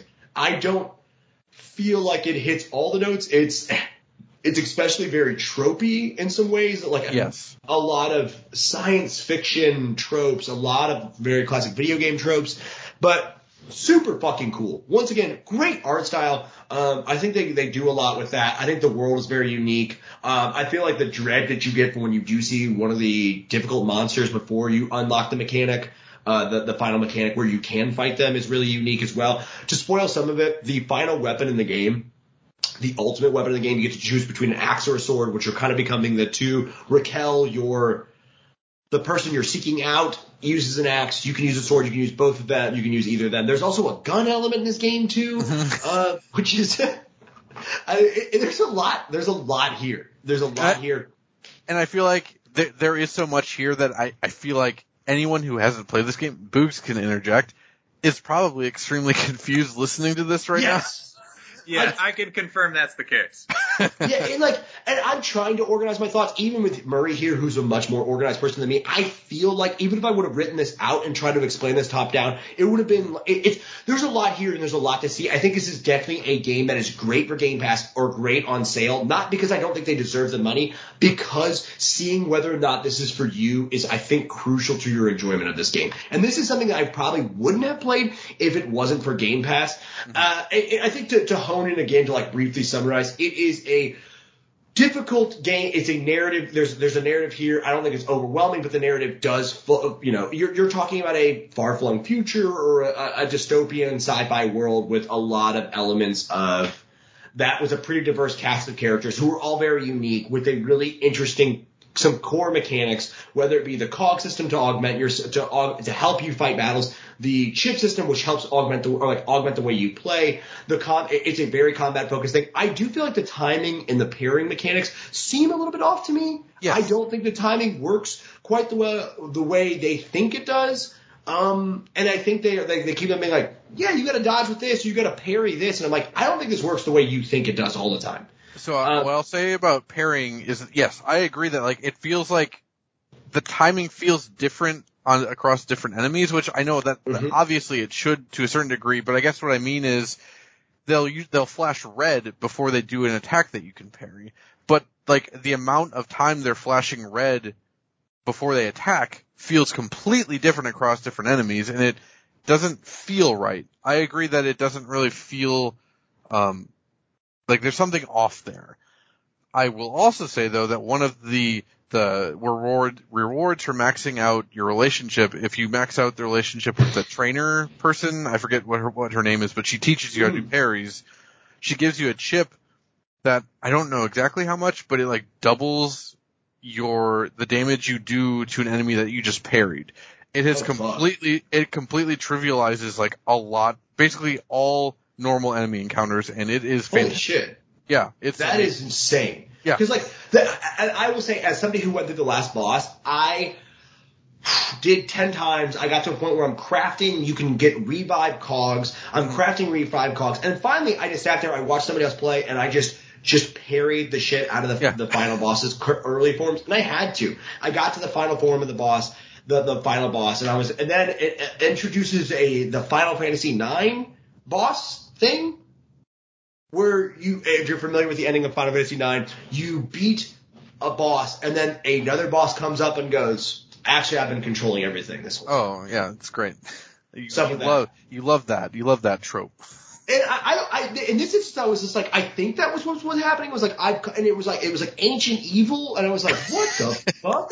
But the game really, Unsighted is a very, very cool fucking game. This game is very cool. They do a lot. I feel like we could talk about this for another 30 minutes, and we're not going to cover everything here. Yeah. I think this is something people should experience for themselves. I feel like a lot of the mechanics, every one of the things I feel very comfortable saying today, that I feel like are trying something slightly new and achieving a lot, even if it's not perfect. This is worth seeing just to see what this is. Whether or not you watch somebody play it on Twitch, a YouTube thing, check out the soundtrack, check out the game. If you have Game Pass, if you have the Switch, I think there's a demo, am I not mistaken? Yeah, there's a demo. I think this is a really fun and unique experience that I really wanted to shout out because I was looking over the rest of my list. I was going to put the Gunk in here, which is also an Xbox One game that's very mechanics driven, pretty quick. For an 8-hour game, you can see a lot and do a lot, and we're very much worth checking out. I think everyone should go out of their way to see what this is. Yeah, I just want to say real quick, I am glad that you had it on your list too, because for one, that kind of pushed me to get, I had bought it months ago, didn't check it out just because of time, but this is what pushed me to do it. And I'm so glad I did. It's one of the most unique, interesting games I've ever played. I know a lot of that sounds confusing. The main takeaway is that time system, the ticking down time, it adds so much to the game. Yes, you can play without it. Maybe it would still be like an above average, like action RPG without that. But if you're going to play this, play it with the time system. Go in wanting to explore that, wanting to max out relationships. It is one of the neatest games I've ever seen. Well, that's great to hear that there's a demo that I can try out too, because yeah, you guys have definitely convinced me to at least give it a shot. And the next game on my list also has a time-based mechanic going on as well. But first, I believe Murray, you're next up as far as what game do you have for us? Yeah, I guess we can go over It Takes Two, which Boogs and I played a bit of over the last month. Yes. So again, I think I mentioned before, 2021 was a really good year for 3D platformers. I mean, we had a new 3D Mario game, even if it was a short one. A lot of really good 3D platformers, and I think this is the best one, at least from just a pure gameplay perspective. For anyone that doesn't know, I assume most people know by now, but yeah, it's a co-op 3D platformer. It's mandatory co-op. You have to play with someone else. Me and my wife played through it last summer, which is also interesting because it's the story of the game is a married couple that are going through problems. They have a kid that I don't remember exactly, wishes them to be dolls or something. She cries on a book with magic tears, and it turns them into dolls that she had made of her parents. Before we get into the bad, because there's a lot of this game I really was not into. It is one of the most delightful 3D platformers I've ever played. You take out the issues that I'm going to bring up, and this might have been my number one game of the year. As it stands, it was more in the middle. But, people have been asking for a Mario Galaxy 3 for the better part of a decade. And in a lot of ways, this is that, at least in terms of its creativity and imagination to me. There's a straight up section that is in outer space, that feels like a spiritual successor to Mario Galaxy, and it's super cool. The game is divided up into chapters, and basically every 45 minutes at the most, you're completely switching the mechanics of the game. The first section is the husband has these magic nails that he can drive into a wall, and the wife has a hammerhead that she can use to destroy things and swing off of those nails. The general structure of the game is one person has to do something to help the other person get to another spot, and then they can help that first person get up to where they are. It gets so creative. The whole second chapter is a third-person shooter, where the husband is covering things in explosive sap, and then the wife is exploding it with some kind of matchstick gun that these militaristic squirrels gave them to fight against wasps. The story didn't do much for me in any positive way, but in terms of the environments you're traversing, I got emotional just from, it sounds weird, from imagery and gameplay mechanics. There's this late part of the game where the book has them revisit their honeymoon, where they were in it was a skiing honeymoon, and this small I think it was a European mountain town, and it genuinely feels magical in a way that I rarely use to describe games anymore. And Boogs, you saw all of the first two chapters and chunks of the third, and I know I kept saying it while we were playing, that game just constantly escalates. There's no period where it's oh, this mechanic isn't fun. Maybe some are better than the others, but it is always doing new things. I've never seen any game that so fully just maximizes its potential with mechanics and then throws it all away, and then 15 minutes you're playing like a Diablo-esque dungeon crawler for 10 minutes. I would say it's the best co-op game that I've ever played. Certainly the most creative. I'd put it right up there with Portal 2. The downside, we'll just get rid of this right away. The story fucking sucks. The husband and wife are not pleasant. There are times where I find it funny, and individually I don't have a problem with either of the characters, but the overall message of the game is that, hey, you're having marriage problems? You could just talk that out. From the very beginning of the game, it's pretty clear, like, their marriage, I'm no expert, haven't been married even a year yet, but I'm pretty sure if my wife and I were talking to each other the way they are, I don't think we'd be married anymore. It's very annoying, the way they are constantly bickering. Even in, like, the game wants you to feel this catharsis at the end. Spoilers, they stay together or whatever. It doesn't feel redeemed. It doesn't feel satisfying or earned. It downright, like, it sours my impressions of the game a little bit, and it sucks because it's an amazing, amazing game to actually play.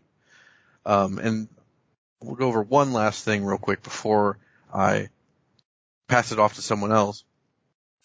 Near the end of the third chapter, the whole third chapter is the husband and wife have devised a plan. They figured out that the magic tears are what turned them into toys, so now they want magic tears to turn them back into humans. So they're like, how do we make our daughter cry? Well, we destroy her favorite toy. And her favorite toy is a stuffed elephant. But again, in this world, everything is walking and talking. So the stuffed elephant is just this cute little innocent thing. And it begs for its life as you're, like, pulling it, and it's like its leg gets caught in this slot, and then its leg comes off, and then, like, its ear gets pulled off from, like, a stray tack, and you kick it off, you kick it off a cliff, and it's played for laughs, and, like, I see what is funny about it, and I see what they were going for. I had to turn, like, when we beat that chapter, I was like, no, I need to take a break from this game for a couple days.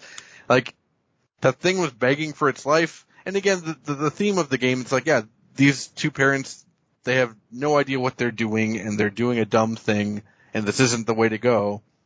But yet they still murdered this cute elephant thing in cold blood to make their daughter cry. But yeah, I'll hand it off to someone else for a moment, because it's a lot. Wilk, have you played this at all? I haven't. I looked at this a lot, and I know Murray and Colin had spoken really highly of it, and it's now on Game Pass. I don't have a second controller, and I worry that my wife does not have, like, she's still, like, getting into gaming, and I feel like based on what I've heard, I think Murray had mentioned this as well, that some of the mechanics can be a little challenging. It's worth, I think, noting too that Murray and I played the last game from Hazelight? No, is it Hazelight? I think it's Hazelight, and with the Frenchman who is, he believes he's French. Yeah. The classic Frenchman. What's his face? Yeah. I have not played it. I'd like to play it. I've heard, in Game of the Year talks, I've heard a lot about the story, and I've seen this has kind of become a lot more divisive the more it's gotten. Like, the more people talk about this, the more it ends up in lists and not ends up in lists. It's been very interesting to hear about it, but Boogs, continue.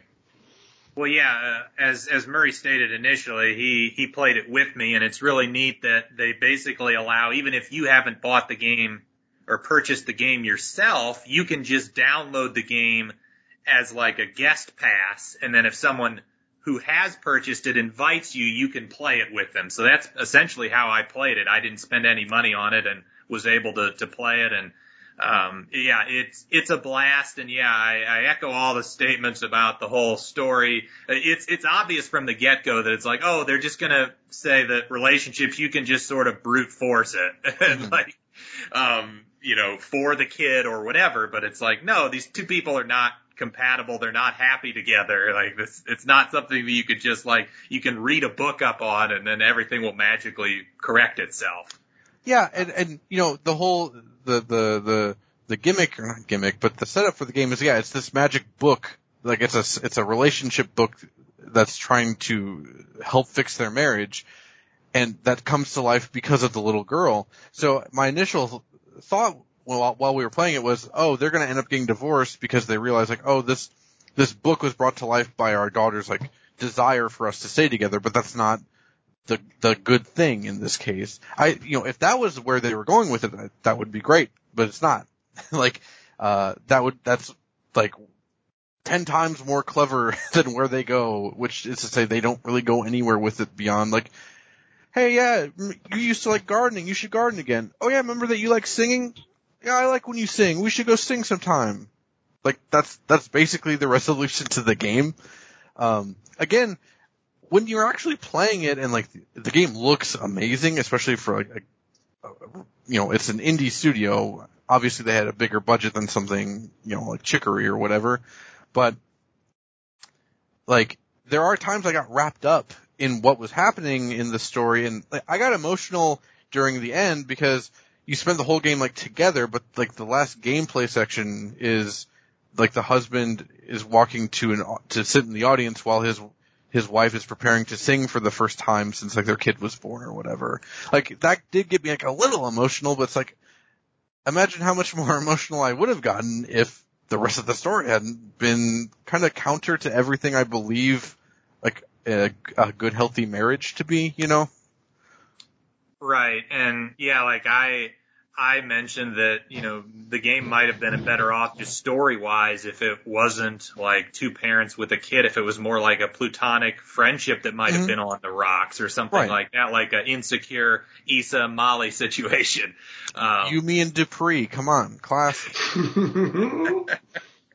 Yeah, that was the main issue I had with it, but as far as you brought it up, you get into these crazy situations. Like, yeah, you're shooting you're shooting sap at wasps at various points. Like, you're floating through space. You're at one point, one of my favorite segments was the husband character has the, like, Ant-Man ability. He can shrink and grow himself. And then the wife character has these boots that basically allow her to have, like, anti-gravity. She can walk on the ceilings. And so, like, both characters are progressing through this 2D space, and having to avoid obstacles and work from opposite ends of the screen.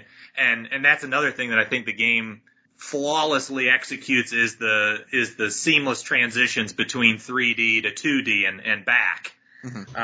But, just getting into these really, weird situations leads to a lot of really fun dialogue. And that's where I think the writing was at its best, was where the characters were just making little quick jokes about how crazy the situation they're in is. And, like, and in those cases, like, the writing is fine. Like I said, I think both the characters on their own, they're written fine. It's just like, again, they're constantly bickering, and again, I don't mind that in, like, a movie or a TV show or a video game. It's not a problem inherently, but their level and frequency of bickering is to the point where I'm like, yeah, what? Y'all should have been divorced years ago. It gets to be too much because it never really lessens, it never lightens up until near the end, and then all of a sudden everything's fine. And it didn't really work for me in that way. But again, I do want to emphasize, again, this is on our Game of the Year list. This is my number 5, I think, Game of the Year. Like, it's an amazing game to play, though another big flaw with it I find is that, they advertise it, I think, sort of as a family game, and I won't even get into that being problematic for story purposes, but, like, it's too complex for, like, you can't play this with, like, a kid, or a really young kid, and your wife, it's too complicated. I've never played a game with her, but from what you've said, it's too much, I can promise. It seems like something I do want to play, and that it's now free on Xbox. All this sounds to be like kind of a messy, albeit interesting from a gameplay thing. It looks like they have it, and it sounds like from a story thing, it's dog shit. It seems like a lot of missteps about families and divorce and relationships, and almost every complaint I hear about this game is that y'all haven't talked about this. I hear that a lot of people talk about the length of the game, and as we know, somebody who doesn't like games to overstay its welcome, do y'all feel like Murray, as somebody who's beat it, do you feel like I've heard 12 hours, which seems crazy to me, but like, I know a lot of new stuff happens, but like, do you feel like what's the threshold here, you know? 12 hours sounds about right. Maybe, less or more depending on like how many of like the optional stuff you're doing and whatever. I never really felt like it was dragging. Like, at multiple points, like, my wife was like, this is one of the best games I've ever played.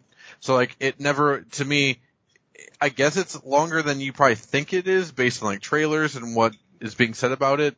But I was never not having fun with the game besides the cutscenes. And even, again, I want to emphasize, if you just want a really good game to play with a buddy or a spouse or something, I don't think you can have a better experience than this. And I want to emphasize, like, I don't think the story is like the worst thing in the world. It's literally the only bad thing I have to say about it, because like the game itself is like 3D platformer like perfection to me, basically. Like, it even feels good to move, which other like smaller budget or story focused platformers don't always have that, but it genuinely feels good. I had heard about the people having issues with the length, but I don't know. Maybe I'm just not as susceptible to it or something, or maybe they were playing, like, it took us a few weeks or maybe even a month to get through the game, so maybe that was why it didn't bother us. I'm not sure. Well, and you brought up too, and I think part of this could be why maybe it doesn't actually feel that long, because you're constantly changing what you're doing. So it feels like you're playing 12 different 1 hour games almost. Right. So I suppose that helps. The other note I had is like most great like co-op games, like something like Overcooked, this game encourages that communication between each other, because you basically have to talk to each other to solve something, because you each have a tool at your disposal, and you have to work in concert with each other to get through the areas. So I think it does do a very good job of, fostering that communication and making it feel like an engaging game that you are doing together, not just like two people playing a game at the same time. Right. Like, it's genuinely, it's like an experience that you are playing with someone else, basically. Well, and I imagine the whole, given that as a certain character, you get certain tools, and it can feel like a different game depending on if you're playing as the husband or the wife. I imagine that also makes it good for going back and playing it a second time as the different side of things. Right. And, like, again, we don't have to spend too much more time in the game, but yeah, like, I didn't even get to show you, like there's, like, time rewind mechanics. Near the end, like, the husband turns into like a plant and you like grow out, and like it's nuts. It's really, really cool and creative. All right, so let's get to my next game, and this is actually my number one game of the year, and I don't believe either of you have played this, or maybe Wilkins, you've played it briefly. I got to Finding the Body Outside. Okay, so the game I'm referencing is Disco Elysium: The Final Cut, and this is a RPG that is very heavy on dialogue. And the first thing, I guess, describing the game, you start out as this man that wakes up on the floor of a hotel room. There's a bunch of broken beer bottles all over the floor. You're in your whitey tighties, and that's it. There's a hole in your hotel room window, and you have no memory of anything that's going on. You have like total amnesia as to who you are, where you are, what you're doing, what your job is. And slowly but surely you discover, okay, you're a detective on a case, and you're actually staying at the hotel where a crime took place and a man was hanged in the backyard of the establishment.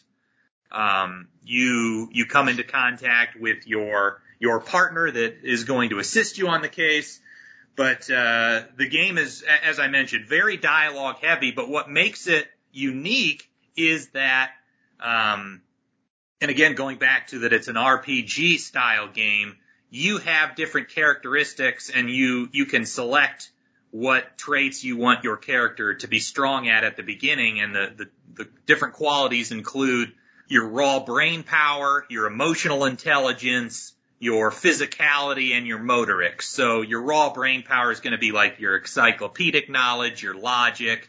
Your emotional intelligence is going to be your, empathy, those sorts of things. And then your physicality is your strength and endurance. Your motorics would include like hand-eye coordination and reaction speed.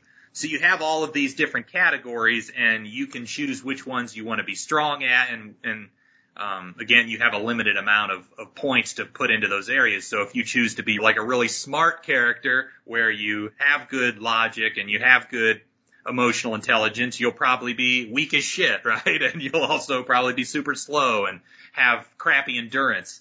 So what makes it so fascinating, though, is that when you experience the dialogue in the game, each of those individual characteristics within those traits all have a voice, like an actual voiceover actor voicing out the dialogue for you. So you have like your logic trait. There's a specific voice for the logic. There's a specific voice for the encyclopedia.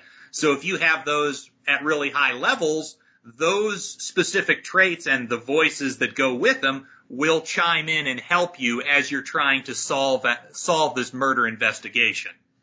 So the reason I loved this game and I would recommend it to anyone is just the writing I found to be absolutely phenomenal. Not only was the murder mystery, it took all of these really fascinating and unexpected twists and turns, but the dark humor is fantastic. The writing is absolutely exceptional. Robert Kurvitz is I believe the writer and creator of this, but it's one of the more unique games I've ever played, and it was the best experience I had with a video game in 2021. I just want to say real quick, I've never looked super far into the game. I mean, I'm aware of its existence, and I do think it's something I would like if I sat down with it with the right mindset. I was not aware of like the different voices thing. That sounds like extremely, extremely cool. I think that might be something that was in the director's cut. I'm not 100% positive, if I'm not mistaken. The addition of that. It is an addition specifically for the final cut. Yeah. I think this is something that is like so in my wheelhouse, and it's something I just need to like sit down and play. Obviously, we get wrapped up in a lot of stuff, between Metroid and there's a lot of stuff I want to get to, and this and the Outer Wilds are at the top of my list of games from a couple years ago that I think are very in my wheelhouse, especially now that I own Disco Elysium and Outer Wilds is now on Game Pass again. So this is something I feel like is super unique, and this sucks that we didn't play this so we couldn't talk about the story, and I really can't wait to see the story, and I don't want to keep you, if you do want to talk about the story, I want you to feel free that you can do that, but it's something I think is super unique. Yeah, I'm not going to spoil any of the murder mystery story. I do want to spoil one specific side quest because I found it one of the most memorable things I've experienced in a game maybe ever. But as far, again, getting back to like the RPG upgrade system, it's, there's plenty of games where, even in Death's Door, for instance, there were times where I would upgrade like the haste ability, and I wouldn't really notice much of a difference, like in terms of it was supposed to be like reduces the cooldown time between dodges and improves your base speed. It's like I upgraded that, but I don't really feel the difference, right? Whereas with Disco Elysium, every time I upgraded a skill, say I upgraded the rhetoric skill, right, which is your ability to sort of interpret between the lines what the other characters are saying to you when you're interrogating them. When I upgraded that, like the dialogue and the voice for rhetoric would immediately chime in, like at the next available opportunity and help you out. So like you're immediately noticing the benefit of your upgrades whenever you do it, which I thought was really great. And, I think the game has its own unique world building mechanics. Like you're in this town called Revachol. They have their own there's sort of a labor union strike going on. And so there's a lot of issues with the town and this big company that is involved there. And you've got your own little sort of political system. And you can as you go through the game, you can sort of choose how your character, how they affiliate in terms of the local politics. So there's a lot of really fun world building and lore building stuff going on. And besides just the dialogue and the murder mystery itself, it's a bit of an open world thing where, if say, for instance, you want to take a break from the story for a little bit, because at times it does get dark and heavy and all of that, like you can just wander around and explore the town and find collectibles. You're constantly perusing for money and also collecting bottles, which you can turn into more money and which helps you pay for items that can either help with your case or just allow you to, make progress on side quests and all of that. But I wanted to bring up this one particular side quest because I found it so fascinating and so fun. There's a character in the town. His name's Morel, and he's what's known as a cryptozoologist, which is this guy that basically believes in this type of, insect species that has never been discovered before.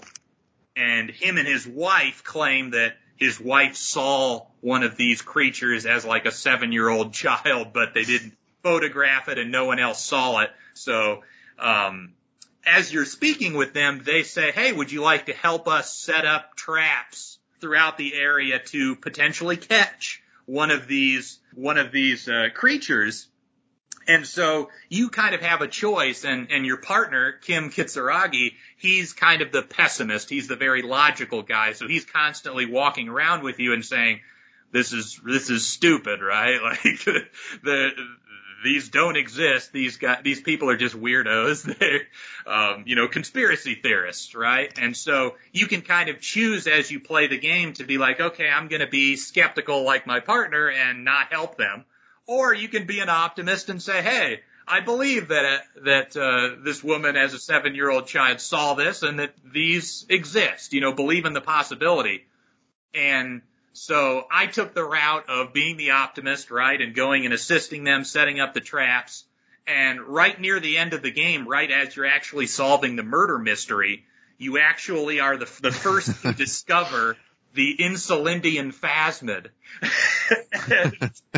It's this whole, like, it gives you like a whole 5 to 10 minute segment where it's just focused on that. But it was one of those things where it was like, oh, that side quest added so much to this world. It was really fascinating stuff. So, yeah, the main reason I haven't checked this out, I guess there's a couple. I am intimidated by the genre. CRPG, computer RPG is what people call this, very stat driven and like stat check based progression. I just always feel like I'm never in the mood for something like that, and I should probably just sit down and play this at some point. The only other thing that really, really was holding me back from playing it, I specifically remember when the game was new, back in 2018, I think was when the original version came out, and specifically the people on GiantBomb.com were talking about it a lot because it was, getting a lot of notoriety and hype. And I specifically remember, I think Abby for sure said it. Yeah. I think Vinny agreed with her, and maybe even Alex too, that the game was like overly cynical to the point where it was hard to deal with. So is that actually the case, or were they just playing the character that way? Because what you described to me makes it sound like that's just how they were choosing to play the character. Yeah, it definitely has a dark sense of humor, and yes, like, obviously it's dealing with a pretty bleak subject as well with, you immediately see a dead body that's been hanging outside for, like, multiple days. Sure. So yes, it is very bleak at times, but I think, the game's sense of humor allows you to kind of get through a lot of that stuff. And then also I think the side quests and some of the characters you meet, obviously some of the characters are also, kind of depressed as well, but then you meet some others that are really kind of happy-go-lucky type of people in this town. So, I think it gives you just enough sort of glimmers of hope that it didn't get too depressing for me, but I certainly understand that as a criticism. Yeah, and obviously, that's going to be a your mileage may vary thing, and I don't have very much to say except that I think you've done a better job of selling me on this game than the past couple of years worth of like critical acclaim does. I'm very, very fascinated by the different voices. I don't know why that's what I've globbed onto, but I don't know, that sounds very, very fascinating to me. Yeah, my only two, I have two minor nitpicks about this game, and the first would be that, occasionally I would say I felt this way maybe twice over the course of 30 hours of playing this, but occasionally it would get sort of too into the minutia of its own world building. Sure. But I think one of the benefits also is you can always leave a conversation. You can always leave a setting, and at times the game will even let you know if you're in sort of optional dialogue, right? Mm-hmm. And it will say, hey, you can always come back to this later if you want. But there were occasional times where it's like, all right, I feel like the dialogue is getting a little bit too much here, and I need to just kind of get out of this. But again, pretty minor nitpick there. And then the other one would be the first 5 minutes of the game nearly convinced me to stop entirely. Sure. That's an interesting intro to say the least. Yeah, I feel like it could have eased the player into the experience and what they're sort of in for in a more approachable manner. Like one of the first voices that you hear is Reptilian Brain, which you learn more about that specific voice and what that's for later on, but when it just is thrown at you right out of the gate, you're kind of like, all right, this just seems weird for the sake of being weird. Uh-huh. But I was blown away by the game. Again, it's my number one for 2021, and again, I believe it's the final cut version released in 2021, which features all the voices, which I think is, I have no idea if I would have felt significantly worse or wouldn't have impacted me as much if I had played the original version without that. Yeah, I can't think of any other game I've ever heard of that did something like that, where the original came out with no voice acting and so dialogue heavy, and then they re-release it under a Final Cut banner and it has full voice acting. I think that's also extremely interesting. Yeah, absolutely. All right, so let's get to Wilkins. This is your fourth game on your list, right? Let's hear it. Yeah, for sure. So this is probably game of the between this and Chicory, which is on Murray's list. New Pokemon Snap is probably the thing that I felt the most pleasant about. It's definitely in the top three for me. New Pokemon Snap is the sequel, sort of rehashing of the original game, which came out in '99 on the Nintendo 64. That's my guess, right around the late 90s. So it is Pokemon, which I'm just, always been a fan of and grew up with. And it's the Snap being the camera element. So it's been, almost 20 years since, it's probably been 20 years, a little over, since there's been a Pokemon Snap game. And it was something when it was announced where I was like, it had been talked about and rumored for years, and people had always clamored. Pokemon fans are pretty loud on the internet.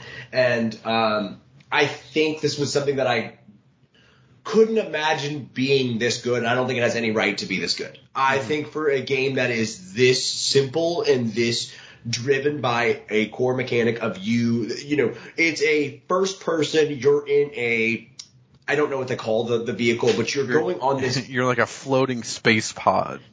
Yeah, you're in a space pod and you go through these inhabited worlds within Pokemon, and you're in a newer region from what I can tell. You're in a new region that's kind of being explored. And I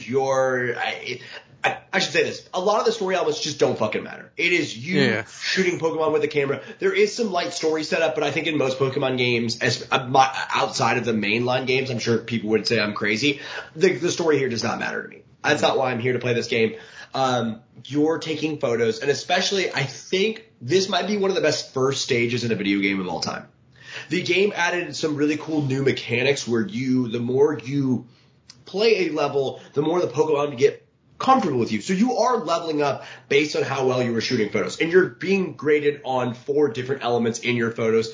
I would say those elements are pretty esoteric at times, and a little, there's probably somebody out there on a YouTube video who could explain to you them all very well. It's about how many Pokemon are in the frame, the composition, are they moving, but they ultimately don't really matter. And I think the thing that here is, it's important given that this is another camera game. This adds quite a bit of depth over Toem with this, but it's nothing crazy. I think this is a game pretty much for everybody, and even if you're not very interested in the Pokemon world, this game does such a fucking good job of showing Pokemon being like alive and active, which is something I've always kind of loved about the Pokemon universe.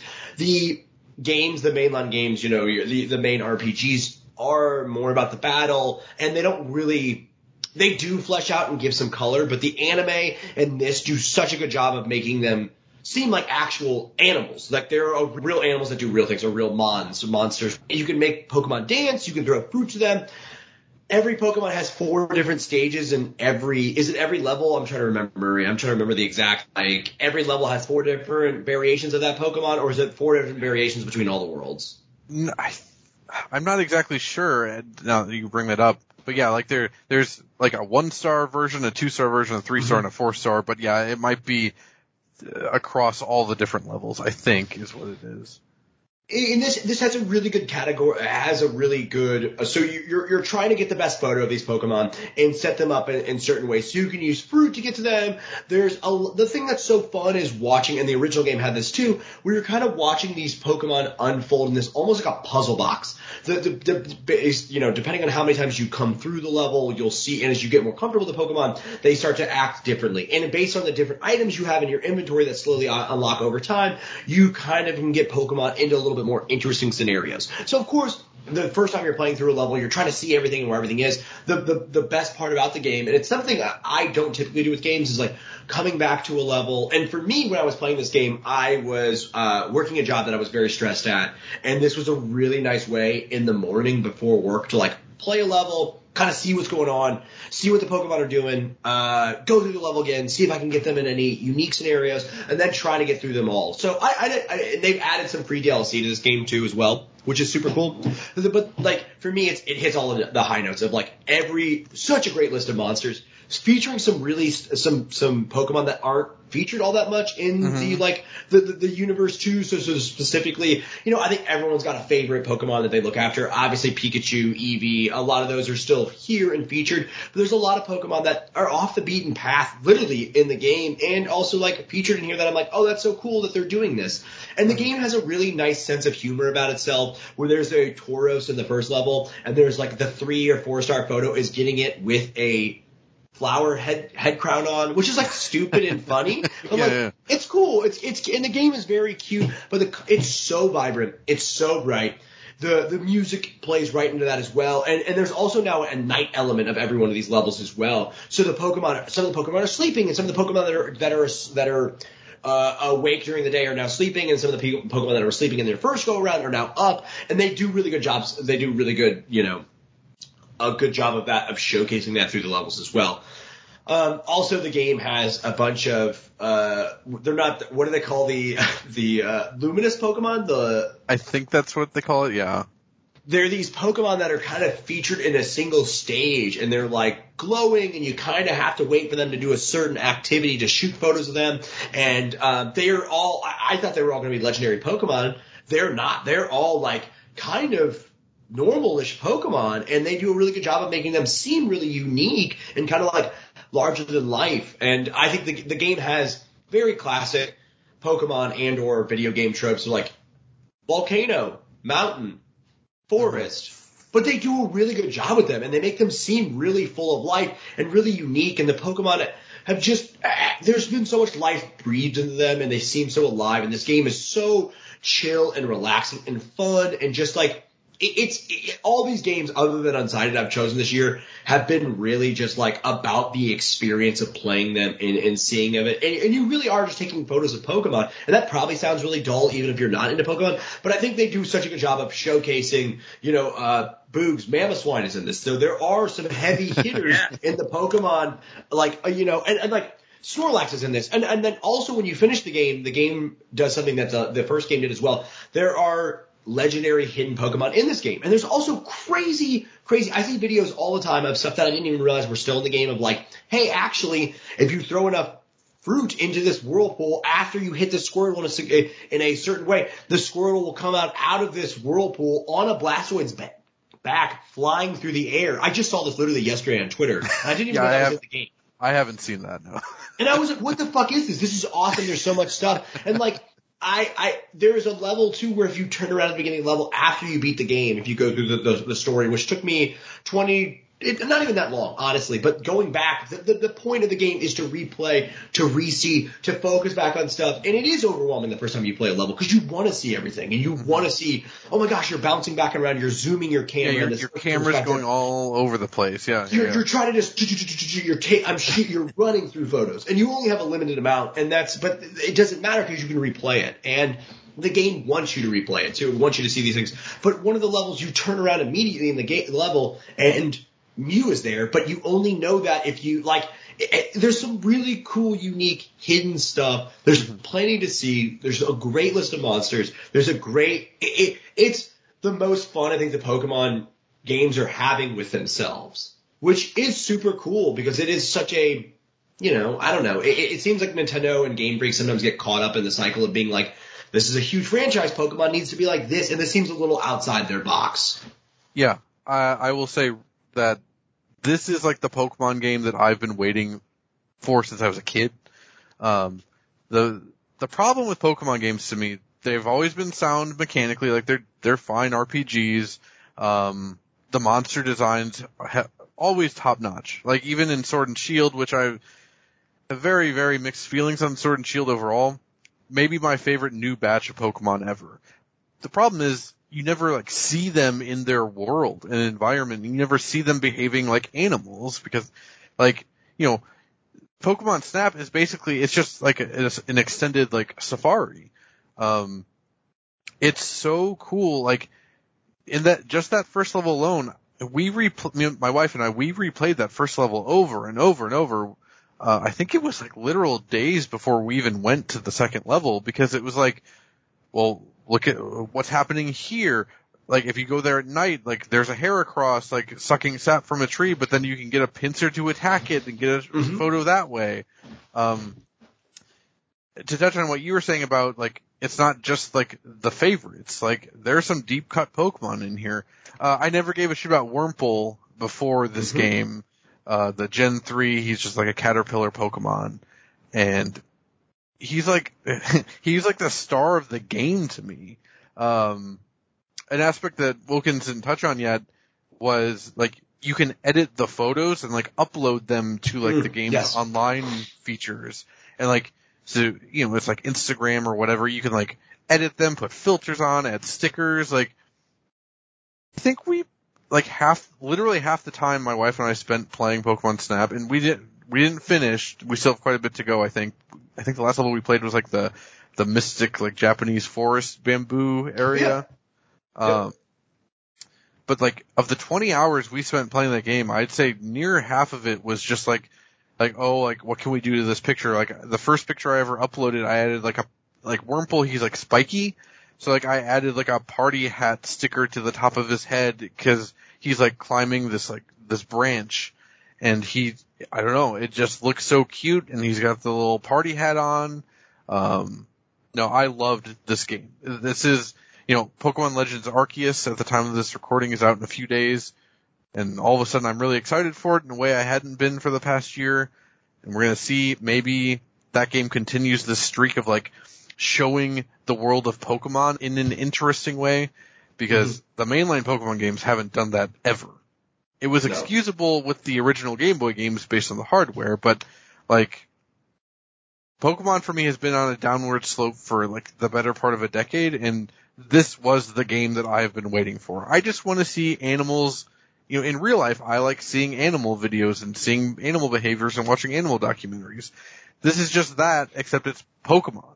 Very moving experience for a Pokemon fan. Like, I mean that, like, I know that sounds dorky and cheesy, but like, this is what we wanted. This is what people, and like, that's for a particular subset of fans. For me, this is like growing and building upon everything they've done, and they have so many things to do, and this hits so many high notes with, I feel like not a lot there. I mean, honestly, what I mean that it's very simple mechanics, and they do such a good job of building upon all that, and the online element is really, really fun. The professor will automatically choose a photo and upload it for you, and you can see your other friends' photos, and there's leaderboards, and like, it's got depth, it's got body. I think it's one of the cooler Pokemon games and one of the cooler, unique things this year, and I think this is Nintendo's like first party foray into a more casual experience, and very much designed for that, and it's accessible by everybody. I think it's something everybody can learn to play and feel comfortable with, and I really appreciate that about this. And I think Nintendo needs to do more like stuff like this, and I think Game Freak needs to do more stuff like this as well, of just seeking out to have an alternative experience to the RPG elements and all the mainline games. I think everything, I felt that way about Bowser's Fury, there's got to be shake it up a little bit, and this I think does the right amount with that. Right. And yeah, there's not too much more to say about Pokemon Snap. It's a game where you're taking pictures of Pokemon. It's really fucking good. Anyone that this even sounds slightly interesting, just play it. It's really, really, really good.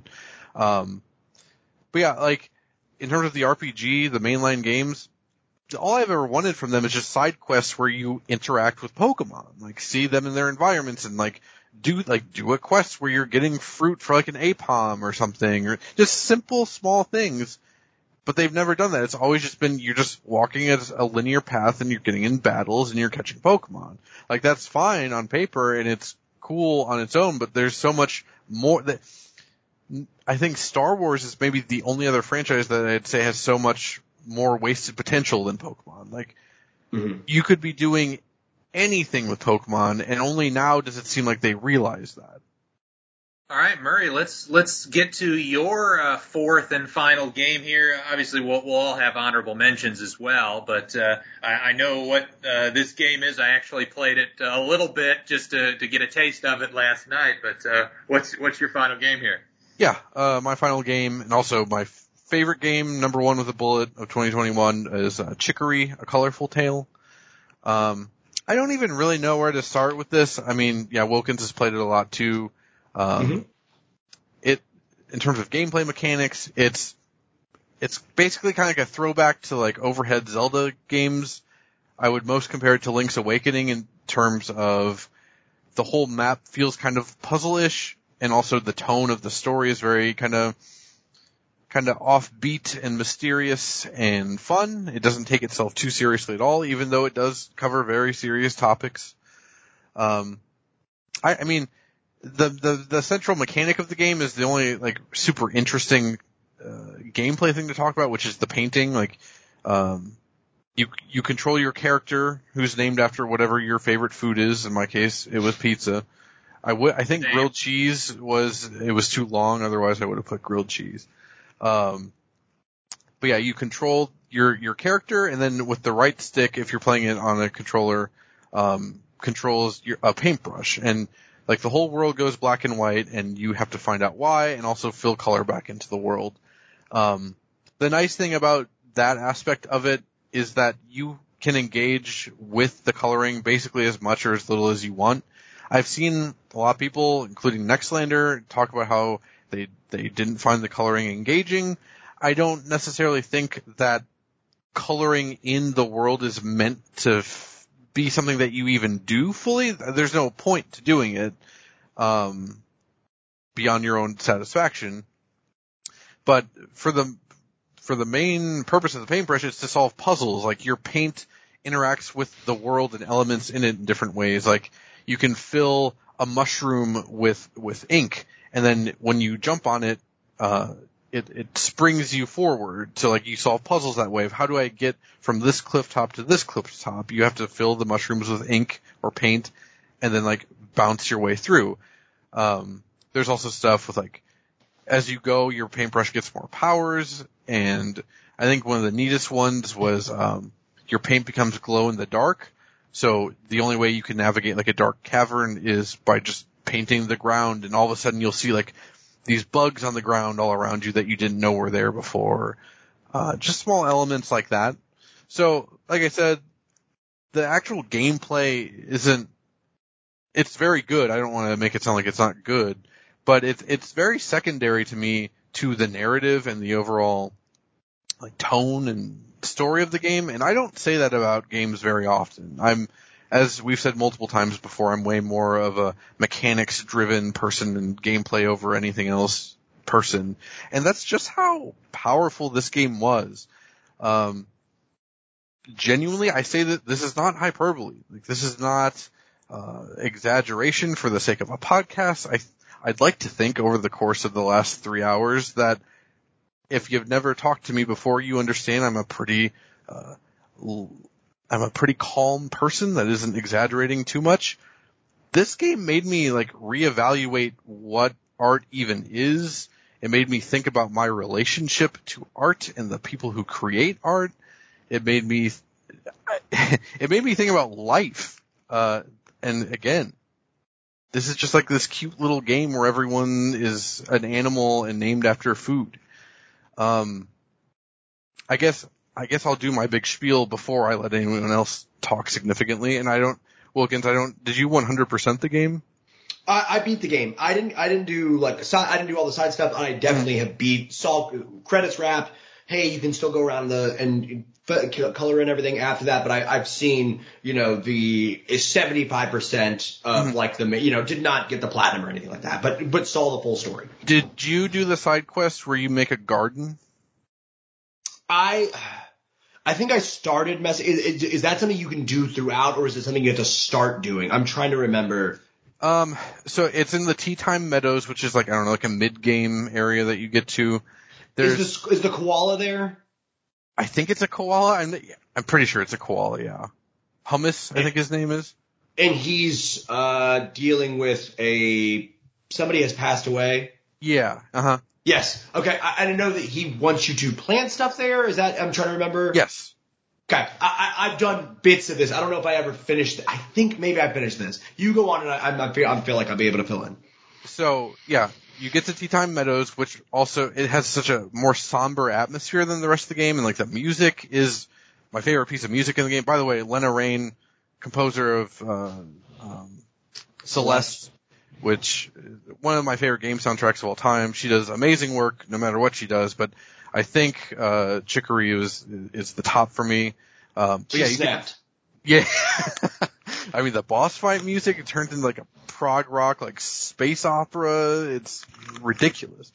But yeah, you get to Tea Time Meadows, and throughout the game you talk to various NPCs. So yeah, there's this, I think it's a koala, I don't quite remember, named Hummus. And he's older, you can see like his eyes are wrinkled and stuff. And he starts talking about he has a friend that passed, and that recently, I think Parsley is the name of the friend. It doesn't matter that much for retelling the story, but that Parsley's wish was to turn this like kind of barren area right next to a river into like a beautiful blooming garden. And he asks you Hummus asks you if you can like make this a garden. So you can decorate like interior, any interior or exterior environment in the game. You can just like put things down like furniture, plants, whatever. So you can go, there's like a garden shop in the city, Dinners. So yeah, I was like, yeah, sure, I'll do your side quest. And I went to Dinners and I picked up a bunch of plant and lawn and garden things. And I went back to the area where Hummus is. I just started planting it all down willy-nilly. I didn't really care. I'm like, give me my hat or my paintbrush style, whatever the fuck you're going to give me. Put enough down. I think it's like you need to put like 10 or 20 items on the ground there. Again, it doesn't matter as long as they fit the theme that he's asking for, because there are multiple side quests like that where you put things down. And then you talk to Hummus, and if you put enough things down, he gasps. But when I say he gasps, it's not just text that says like, asterisk, gasp, asterisk. Like, it's the only, I think it's the only example in the game of a voice. But like, Hummus actually like, like, it's an actual gasp that comes out of your TV or whatever, and I didn't know what to do. It was this weird scenario where, like I sat there for like 5 minutes. I didn't even advance the dialogue. I was like, okay, 5 minutes is an exaggeration, but I was like, what was that? Like at first I didn't even realize it was the game. I thought it was like, I don't know what I thought it was, but as you advance the dialogue, it's standard dialogue. It's just saying like, thank you, like, he would have loved this, so on and so forth. But like, it stuck with me. And I played that game back in like the summer, I think, June, July. Mm-hmm. And I still think about this, like every couple days, I'm like, that fucking gasp. It's so quick, like it's over in half a second, like a gasp would be. And it felt, again, this is gonna sound crazy, guys, but it's fine. It felt like someone that, the sound designer of the game was like reaching out to me, and like it touched me in a way that like literally nothing ever has in a video game before. When I got done through the dialogue, I quickly picked up, the garden pieces that I just strewn around, and I actually took 5 minutes to arrange a decent garden because I felt bad. And then I turned the game off, and I didn't play for a few days after that. I remember picking my wife up at the subway that night and trying to explain what had happened to her, and I don't think I did a good job then. I don't necessarily know that I'm doing a good job now. And obviously I don't think many people would even notice this, because I've looked up Let's Plays. I've been so obsessed with this gasp. I've looked up like Let's Plays of this game on YouTube and found this exact spot where multiple people beat the game and no one says anything about this gasp. And like, yeah, I don't really know what else to say beyond that. It made me reconsider what art is, and it made me think about what it means to be alive. And like, I don't know, I thought about like, oh, if I were to die, would someone go out of their way to do this for me? Not a garden. I don't care about gardens really, but you get my point. Yeah, no game has ever hit me like that ever. Not even close. And sorry if that was a bit rambly, but there's no other way to describe that. I think this game is just takes a lot of stuff. It wears a lot of its influences on its sleeves, especially to throwback Zelda, especially to like old school, I think when people actually mean like, oh, like puzzle solving and dungeons, but the game does such a good job with its difficulty curve, with its elements. And I really could not hammer home that this is one of the best video game soundtracks of all time. Yeah, like for sure. Let It Rain, especially like the diversity of the songs on the soundtrack and how fucking good they are, and the diversity of the areas in this, and everything's dessert and food themed, but they do such a good job of some of these areas being so unique and feeling so full of life. Like the first time I got to the Gullah Swamp in the song, and it starts off and it's a pan flute, and it starts, and the song builds, and then the drums coming, and I was just like, wow, this is so full, and it felt like and it's called Gullah Swamp, and there's a whole section of the American South, or Gulp Swamp, sorry. I thought it was Gullah Swamp. Never mind, I'm not going to go on a rant about Gullah culture. But, yeah, it's just the instrumentation and the music carry this game up to a huge heights, but the story and the elements found throughout, and for people who haven't played it, I hesitate to even talk about some of the stuff that happens, because the journey of of Chicory, the titular character, and yourself, I think mine was Pizza as well. It's just such a fun and unique world, and I think it's one of the more, it deserves to be played. This game deserves admiration. This game deserves more than, I'm amazed that the mass video game journalism community has been kind of not, they're obviously it's gotten praise, don't get me wrong, but I think this is one of the best video games of all time, and I do not say that lightly. I think this is something that is achieved so much. I think it's the highest reviewed game on Metacritic. Not that necessarily means anything, but it does mean something.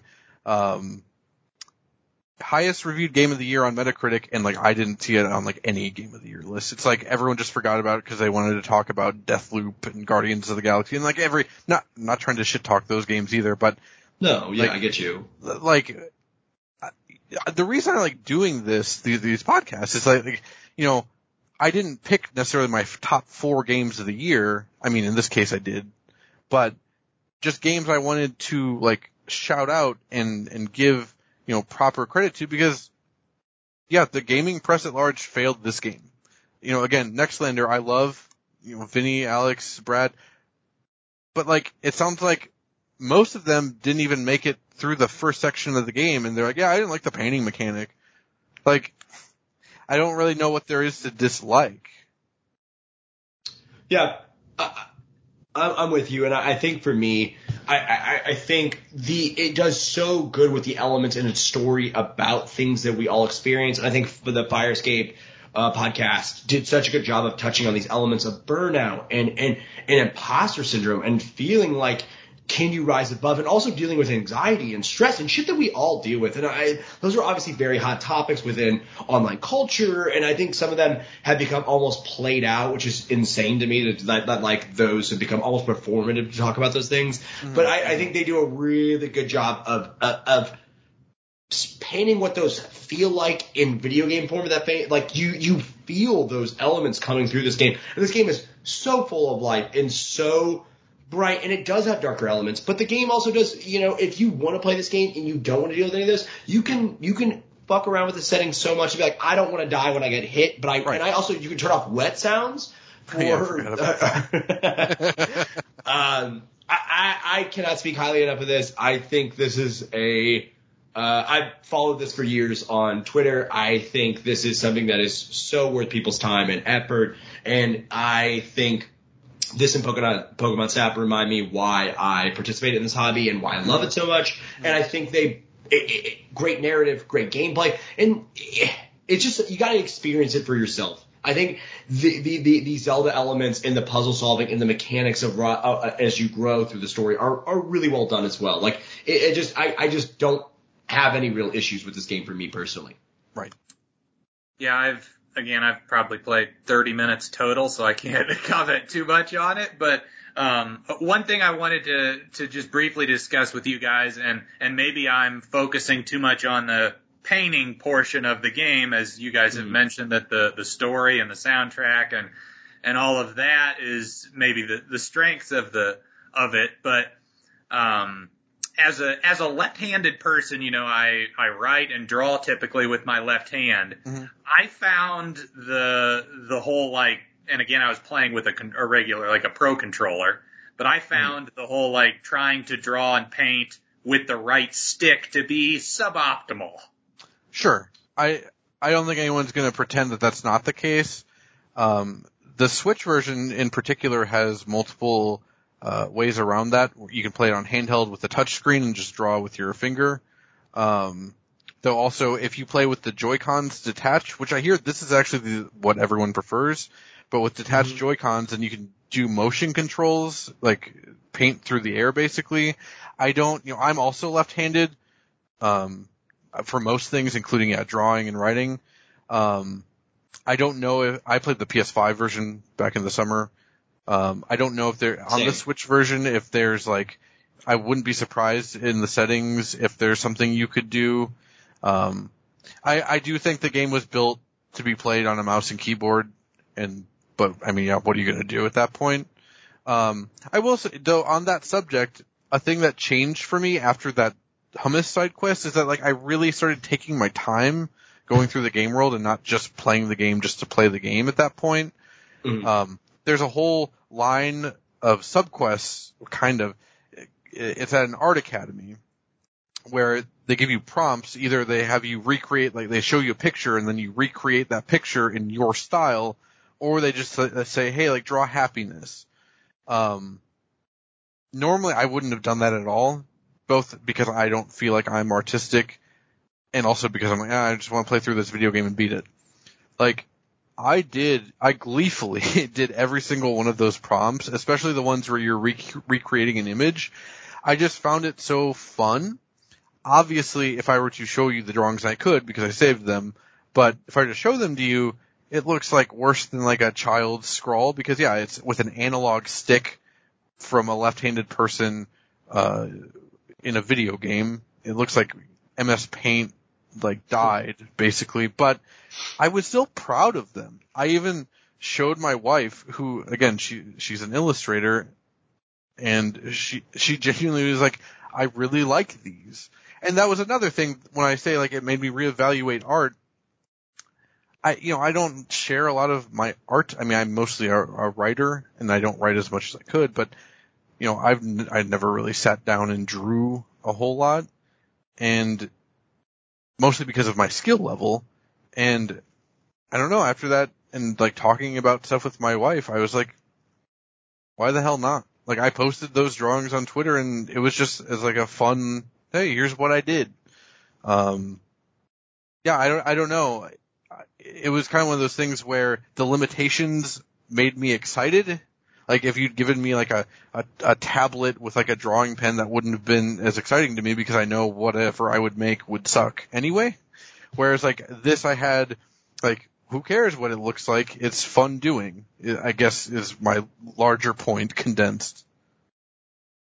Yeah, and that could just be like, my OCD or like feeling like I need to be a perfectionist where I would have, there would definitely be a hurdle for me to overcome to get to that frame of mind. But like, 10 years ago, that version of myself would be like, no.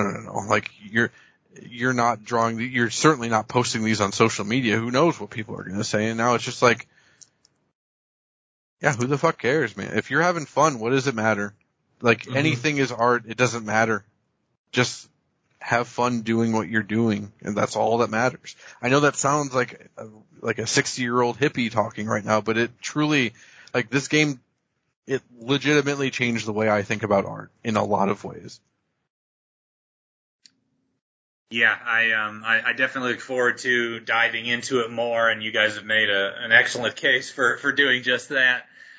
So let's get to my number 4 game here, my final game I have listed, which is Solar Ash. And I believe, Murray, you've played. Wilkins, you have not, correct?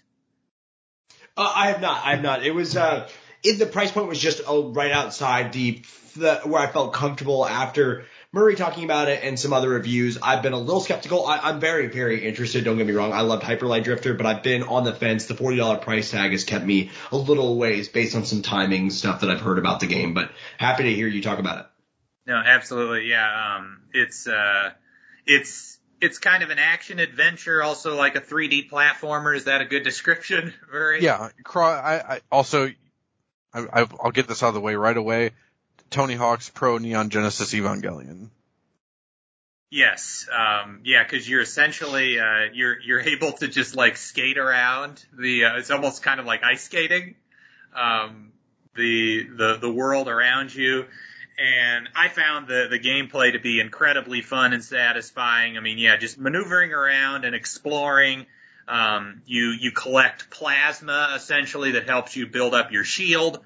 And then also there's other just world building collectibles. There's these things called void logs. You're essentially like you're a different species, obviously, but then you're also kind of like a space explorer that is going back to try to save your people and resurrect the world around you. Is that kind of how you would describe it, Murray? So it's basically it's a big metaphor for climate change in the real world. So it's basically like this is another one like Unsighted, where there's just a lot of terminology thrown out there that they could have just used normal words and it would have been less complicated. But basically like a black hole is like, or something, a black void is like about to envelop your planet, and y'all have been sent here. There's like I don't know if it's like a big beacon, like a laser thingy that's going to destroy the black hole or something. But yeah, that's what you're doing, is to try and stop this black hole from like just sucking in your planet. Yeah, and some of your fellow Void Runners, I think is what they're called. Yeah, void runners, they'll leave like these, what they call void logs for you that are sprinkled around the world. You'll also find like these shrines that you pray at to get more information. So there's plenty of like little secret areas and stuff that you can find that are interesting. Similar to Death's Door, I feel like a lot of the game is, just like mini fights and boss fights, right? And these boss fights were the highlight for me. You're fighting these remnants, these giant creatures that, similar to something like Glyph, where like the floor is lava, right? And there's these little platforms that are safe to land on. You basically have to maneuver across these giant monsters' bodies, landing on the safe platforms, slashing these weak points on the monsters, and doing so. And you also have like a grapple, so sometimes you can't actually jump to the next platform. Sometimes you have to latch on and fling yourself over. So it's a lot of like very quick consecutive jumps and slashes and grapples. And once you actually pull that off, and each boss basically has 3 lives, and each time you get through the whole body and get to the end, you knock off one of the lives. But every time you pull that off, it's just such a satisfying feeling. Mm-hmm. Mm-hmm. The different areas in the game as well, like once you beat a boss, it typically unlocks a new region, and all of those areas present their own challenges and have like their own unique puzzle solving language. There's one area where you have these like color matching situations where you have to hit these like spherical objects that then, like say it's a yellow colored object. You hit that, and then you have to skate and slide and quickly get to another yellow object that then opens up a new region. There's a whole other thing that's like based on electrified rails where you have to de-electrify them. And if you're able to de-electrify like multiple of them, then it opens up sort of a booster that sends you flying into the air to get you to heights and different areas that you couldn't before. Mm-hmm. There was also this whole like glow in the dark area where you have to slash these things that then light up the area, and you have to then jump to the next one. So all of the areas are really fun. And again, it's like a situation where the game doesn't tell you anything. It's pretty subtle, and you just kind of have to figure it out. And some of the times, like some games, like with Metroid Dread, I found that frustrating and was unable to figure it out at times, whereas this felt like the perfect amount of challenging and where, I'm for 5 to 10 minutes, I'm trying to figure out, okay, what is it exactly that it wants me to do? But right before I got to the point where I would be frustrated, I figured it out. Mm-hmm. Yeah, we talked briefly. When you and I have talked over the past week, we've tried to avoid talking about games because we wanted to save it for the podcast. But we briefly touched on Mirror Sea the last time we talked. Are we in agreement that's like the coolest area in the game? Yes. Yeah. So Mirror Sea I think that's the second last area you get to. It has the coolest remnant. It's like the third boss from Shadow of the Colossus, the one that's like on a giant stone pedestal in the middle of a lake with like a giant stone club. It's basically just that dude, but he's walking around like this cloud sea. But like when you first get to the Mirror Sea, you're kind of cut off from the actual main area where you're gonna do like the remnant fight and stuff. It's like Mario Galaxy having an existential crisis. Like there's like all this floating wreckage above you of like these ships and like a couple intact ships, and you're having to find ways to like activate rails so you can like get into the sky and like land on like this wreckage that's like floating around, and you have to get into the ship. And all this while like below, you can see below you. There's no fall damage or anything, and I fell quite a few times. But I've never played like anything that looks or feels quite like this. I would say this is like the coolest game of the year, hands down, at least that I played. It's also probably like contender for just coolest game ever, period. Like the Tony Hawk comparisons, like it sounds goofy, but it really is like Tony Hawk with like a campaign. Well, like Tony Hawk does have a campaign, but like an adventure. Like the actual platforming that you're doing is like basically just super bite-sized chunks of like rail grinding or like acrobatics through the air or time challenges. That it's basically just Tony Hawk in outer space. I think the only thing, well, there's two things. I was a little let down by the soundtrack. Disaster Piece, absolutely love their music. Hyper Light Drifter, incredible soundtrack. Fez, I don't even like the video game Fez, but the soundtrack is amazing. Not even getting into their film score career. Was a little let down by the music in this.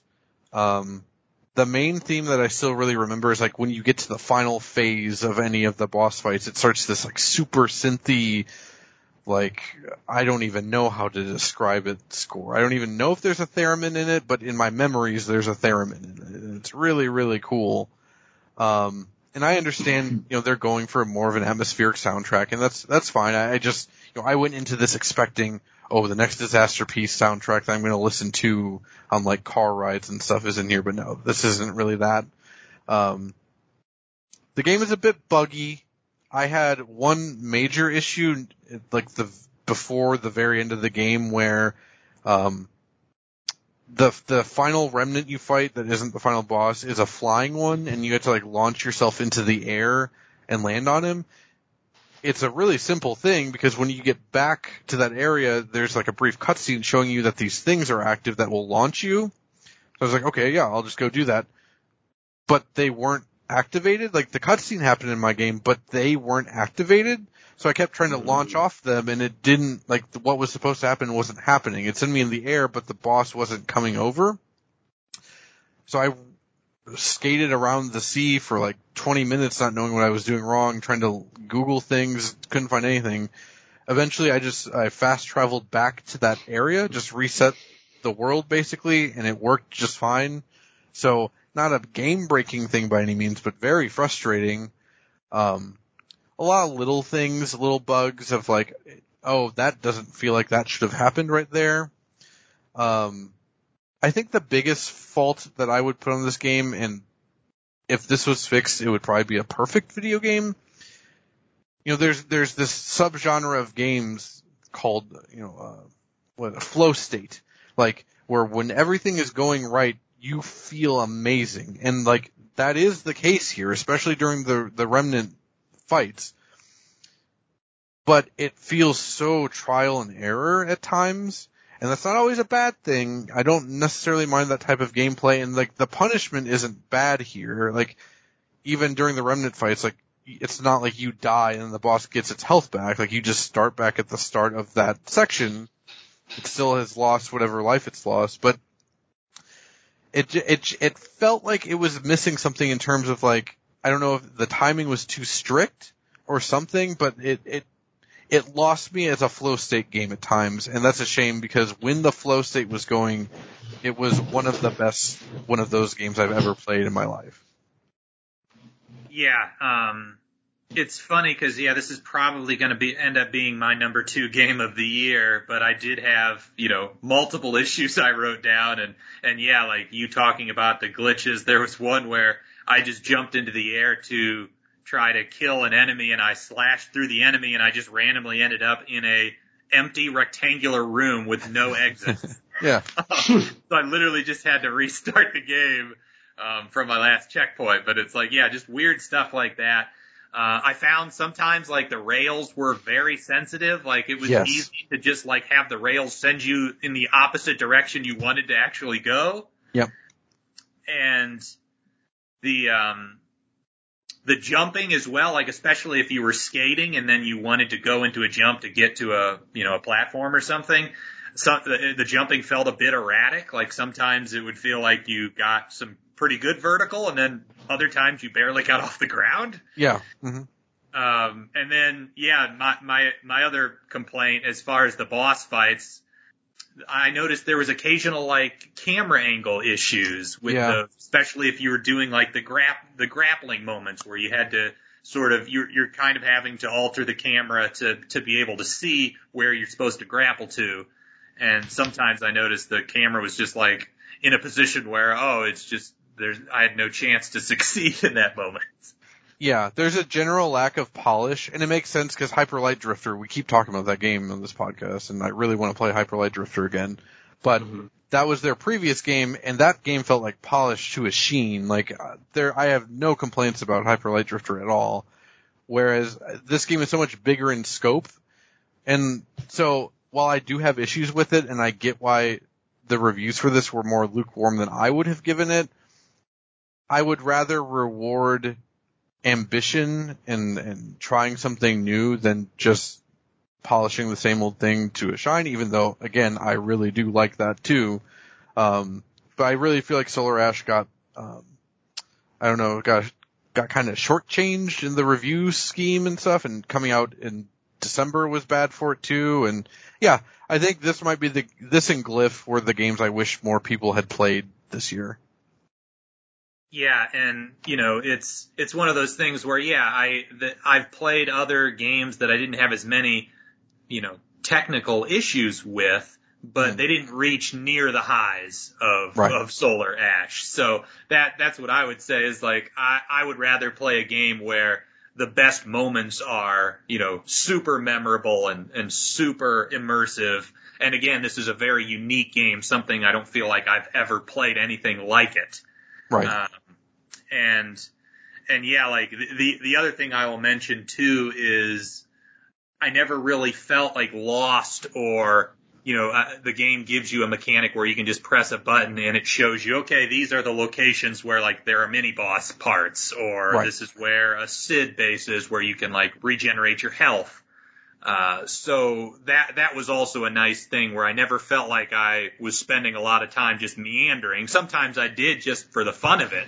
Yeah. But when, if I ever felt like, I don't know what I'm doing, I could just press that button and go. Now that doesn't mean to say that it was just like telling you exactly what to do. It tells you to go to an area and then you have to solve it from there. But, I was pretty blown away by this game, and yeah, it's the most recent game that I've finished, so it's very fresh on my mind. But yeah, I loved it. Yeah, I absolutely love this game. It was really, really cool. And yeah, more people should probably give it a shot. And yes, I understand. I do think Wilkins at $40 is like a little steep for it. It's a pretty short game. I think, like 12 hours or something, maybe even less. And one quick thing, after I beat it, I tried putting it on the highest difficulty, and I was just, I couldn't beat the first boss. And that's coming from me, and I love 3D platformers. I was just like, no, I'm good. That's fucking brutal. Yeah, I think it's gonna be like next time this comes on sale. I think y'all do a really good job of pointing out obviously this game is flawed, like everything we've talked about on this, this podcast. Even these are Game of the Year. There's a lot of good to be had here, and with maybe a couple patches, this could be with on the performance side, not without there's some issues here that there's a great game, if not a fantastic game, just underneath all this. Right, and who knows what that situation is in a couple months after some patches. Right, exactly. So, guys, we've ran over about 3 hours at this point. So, I know we wanted to get to some honorable mentions. Who wants to get us started here? I'll just go. I'll run through my. Boogs also briefly here. I added can I talk about? I'm just gonna literally say the 3 that I want to do and just be done. Is that cool to be like, yep, really like this, and this, and just call it? Sure. I mean, I don't know if you wanted to have like a small back and forth with us, we can do that. Cool. So, I wanted to list up 3 games here. I really enjoyed, I just wrapped up Psychonauts 2. I think this has been kind of the year of the throwback platformer between Kenna, Ratchet, and this. I feel like Psychonauts 2, again, a game that definitely doesn't deserve to be as good as it is. The game has a lot of heart. I'm a little lost on a couple of the story beats just because I didn't play the first game, and even though I think they do a good job of explaining and catching you up on the first game. Great soundtrack. A lot of like 50s surf guitar and like big band stuff. Really unique worlds, just kind of crazy visually at what they were able to achieve. Definitely worth checking out. I hope more people play that. It's free on Xbox Live. I also feel like both of y'all would really enjoy that. X01, which I don't think is available anywhere outside of Game Pass and the PC, where you play kind of like the way y'all talked about Glyph, where you play essentially a spaceship that can morph and change, and it's like Discus, but it's like a physics-based platformer with some very weird, haunting story elements in these sort of alien worlds where it's all about building momentum up and rising and falling and changing your shape to get across this very barren alien world. Mm-hmm. It's only a couple hours long. I had a blast with it. It beat it in one sitting. One of the weirder, unique games, there was a bunch of story elements that went way over my head. And there's a bunch of explanations on YouTube that I haven't checked out. I kind of wanted to sit with my own thoughts before checking into that. And lastly, again, another Xbox Game Pass game is Sable, which, Japanese Breakfast did the music to, and sort of a, interesting Breath of the Wild like, with way less combat. There's no combat actually. Exploration game about living on this desert planet. One of the most visually stunning things I've ever seen. Some of the best atmosphere in a game. Definitely ran into some performance issues and a little disappointed by that, but really, really great overall. And I'd love to talk about that at some other point. But I think another game that just deserves a lot of praise for doing some really unique stuff. I don't think I even ever really heard of Sable. I know the name, but I had no idea that Japanese Breakfast did the soundtrack for it, for sure. Yeah, Jay Brecky came through, and it's a really, if you like the chill elements of Breath of the Wild mixed with some really interesting dialogue, is really fascinating, really, really well written. And it's all about getting these parts to get these masks as you're going from being like sort of a teenager into adulthood in this sort of very Dune-esque tribe out in the and you have a motorbike that you have like a spiritual connection with that you can customize. It's a really interesting game, and it's a lot about like helping other people in these sort of sane communities and like in this sort of post-apocalyptic world with some very, again, cryptic world building, and I couldn't experience a lot of it because of some game breaking bugs, which is really a bummer. Yeah, that sucks. All right, Matt, you want to go next with your list? Sure. Most of my list is just DLC for last year's game, so if you listened to last year's podcast, you'll recognize these. Animal Crossing New Horizons Happy Home Paradise. My wife and I think we each put hundreds of hours into Animal Crossing New Horizons in 2020. Put significantly more time into it in 2021 with this update and DLC. It's fantastic. It made me, with Animal Crossing, I never got super into the decorating aspect of these games before. But watching my wife play so much of it really made me interested in it. And, I got super duper into it. I made a cafe that I spent 2 hours of complete silence working on next to my wife. And I knew I had a hit on my hands when I said, I'm done, and I showed it to her, and she actually said, wow, that's really good. She's the Animal Crossing master, so that's huge praise coming from her. Streets of Rage 4, Mr. X Nightmare. I already loved Streets of Rage 4 last year, one of my favorite games ever at this point. After this update, this is like a top 10 game ever made to me. Added 4 new characters, added a whole new, like, rogue light mode where you just see how far you can get, and that's also how you unlock new moves for every single character. Super cool. The only thing missing, I would have liked to see more actual story campaign levels added, but not a big deal in the grand scheme of things. Super Monkey Ball Banana Mania. I don't have a whole lot to say. It's a remaster / remake of the first 2 Monkey Ball games. It's fantastic. Some small issues that kept it from getting to my top 10, plus I like to just do new games and not remasters and stuff, but if you like marble rolling games, physics-based platformer stuff, Monkey Ball is fantastic. Lastly, real quick, Monster Hunter Rise. I'm kind of excluded it from my actual list because there's an expansion coming out this year that we will assuredly be talking about next year.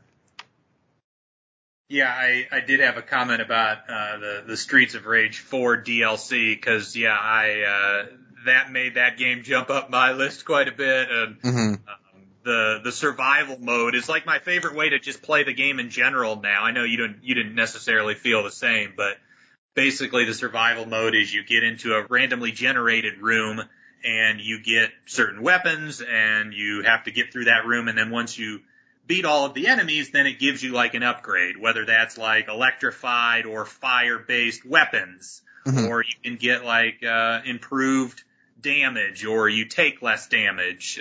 So with each room you build up basically your character's abilities, and I reached level 35, which I'm pretty proud of with the character Cherry.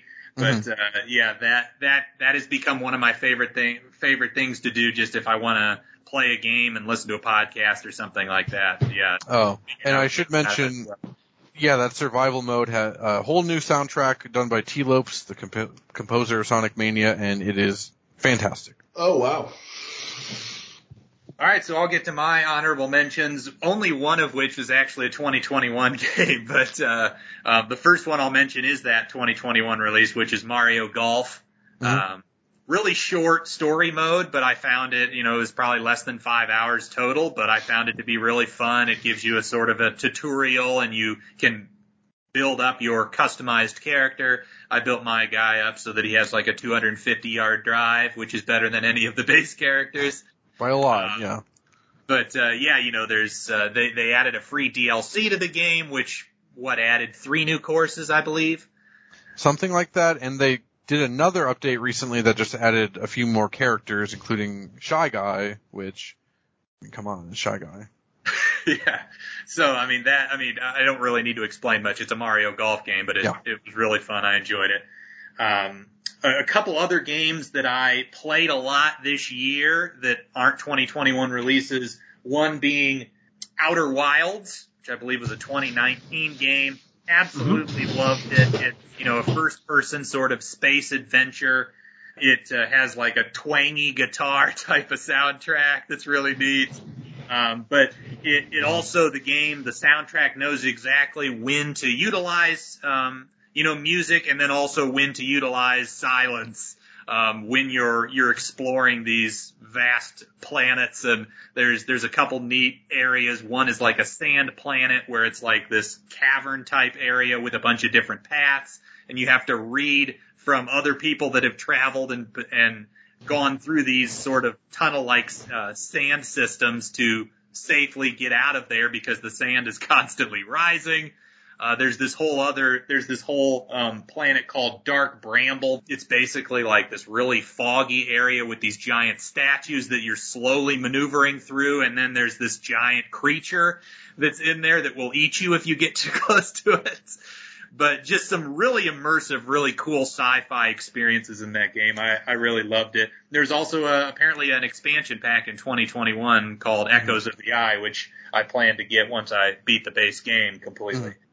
And then the other one I wanted to mention was Firewatch, which I believe was a 2016 game, but it's like it's a first-person adventure. The game starts off with giving you sort of a background of your character's life. You're in Boulder in 1975, and you meet your eventual wife, Julia, there, and then through like a dialogue section, you pick like, oh, what kind of dog do you get? Do you decide to have kids? Do you let her take a dream job that is, a hefty commute, right? And then you eventually fast forward to 1989, where you're taking a job as a fire watcher in Yellowstone. And the dialogue and the storyline is really fun. And also, again, it's just a very immersive sort of experience where you're out there in nature, in the wilderness. And, it's a really, really fun game, a short game at that too, a really quick, fun experience. Mm-hmm. Mm-hmm. Yeah, Outer Wilds, still haven't played it. I know I should. I'm sure I will love it when I eventually get to it, but that's pretty high up my list of games I need to get to. And Firewatch, loved it back when I played it a few years ago. Same. The performances were great. I loved the atmosphere. Really, really great game. Yeah, Rich Sommer, which most people would know him from Mad Men, is the voice of the lead character in that game. The Outer Wilds as well. I think I forgot to mention the whole like actual flying mechanic is pretty challenging, but once you get the hang of it, it's really satisfying. It's worth the time and effort that it takes to sort of master those mechanics. let's get to, I know, Murray, you wanted to sort of do a brief little rundown of some things that we are looking forward to in 2022. Yeah, maybe a brief preview of what you might hear on next year's podcast. Did you want me to go first? Yeah, go for it. I'm not going to spend too long on any of this because the games we haven't played yet, but my number one most hyped for game is Kirby and the Forgotten Lands. Not much to say. It's a 3D Kirby. Kirby's my favorite franchise. I cannot wait for that game. Monster Hunter Rise Sunbreak, expansion to Monster Hunter Rise. If it's anywhere near as good as Monster Hunter World Iceborne, it's going to be incredible. And then Elden Ring, which is basically open world Dark Souls 4. Those are hands down the 3 games I'm most looking forward to as of right now. All right, Wilkins, what are you looking forward to? I think it's for me. I'm really curious about the Pokemon trading card game is going to have a actual like modern adaptation on I think all major platforms, which is super exciting. Yeah, it was. I think it's kind of fallen to the wayside, but I think that's something as somebody who buys Pokemon cards and doesn't play them, it'd be nice to check that out.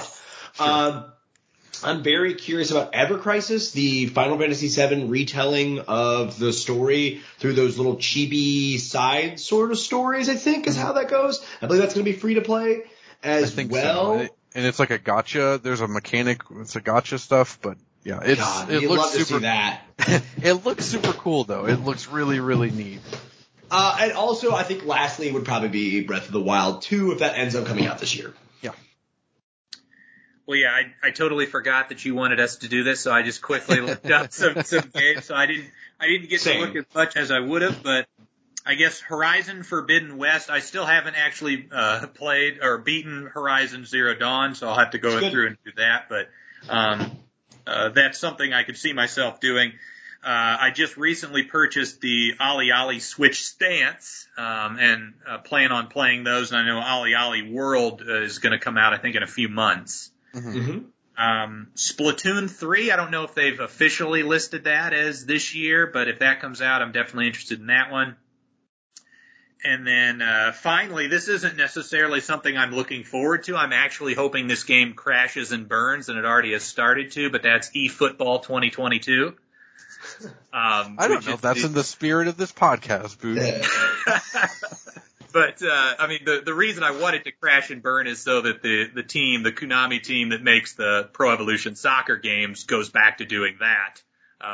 Because those have been some of my favorite sports games over the recent years. And their whole strategy to make a free-to-play, cross-platform, cross-generation type of game has already seemingly failed. They tried to release a full game in November, and they've already pushed it back now, I believe, to April. But yeah, this was an absolute blast, and hopefully we can continue to make tradition out of this and have a third annual one for 2022. We're getting Jim on next year.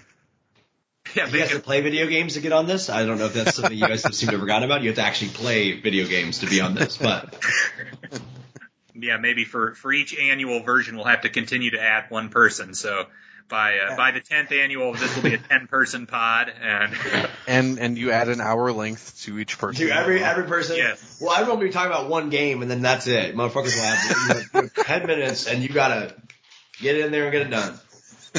Guys, I can't thank you enough for coming on here and taking the time. This was an absolute blast. My throat is very dry. I had a blast. Thanks for having me. Thanks for letting me shoot the shit. Appreciate it. Yeah, it was really fun. Thanks for listening to another episode of Duncan Dynasty. Corbin Ford and Garrett Bouguet here with you, and just wanted to quickly say before we wrap up, please subscribe, rate, and review Duncan Dynasty. We're on iTunes, we're on Spotify, wherever you get your podcast. That is much appreciated. You can find me on Twitter at Garrett Bouguet. Corbin, why don't you tell the people what you got going on? Oh, man, you can find me on Twitter at CorbinNBA. Definitely make sure to rate, review, and subscribe. I mean, following me is just an afterthought here, but if you want some more NBA content from yours truly, check out Roundball Ramble. It is my podcast. You can also find the description on my Twitter once you click on my Twitter handle. Definitely check that out. And, a bunch of other, assorted pods. I love talking hoops just like my friend Garrett does. So you know where to find me there. That's the main part to catch my work. Yeah, can't recommend Roundball Ramble enough. Corbin does great stuff there, and I've appeared on it numerous times, and hopefully we'll be continuing to appear on it in the future. Again, we appreciate you all for listening, and of course enjoy the next week in the NBA calendar.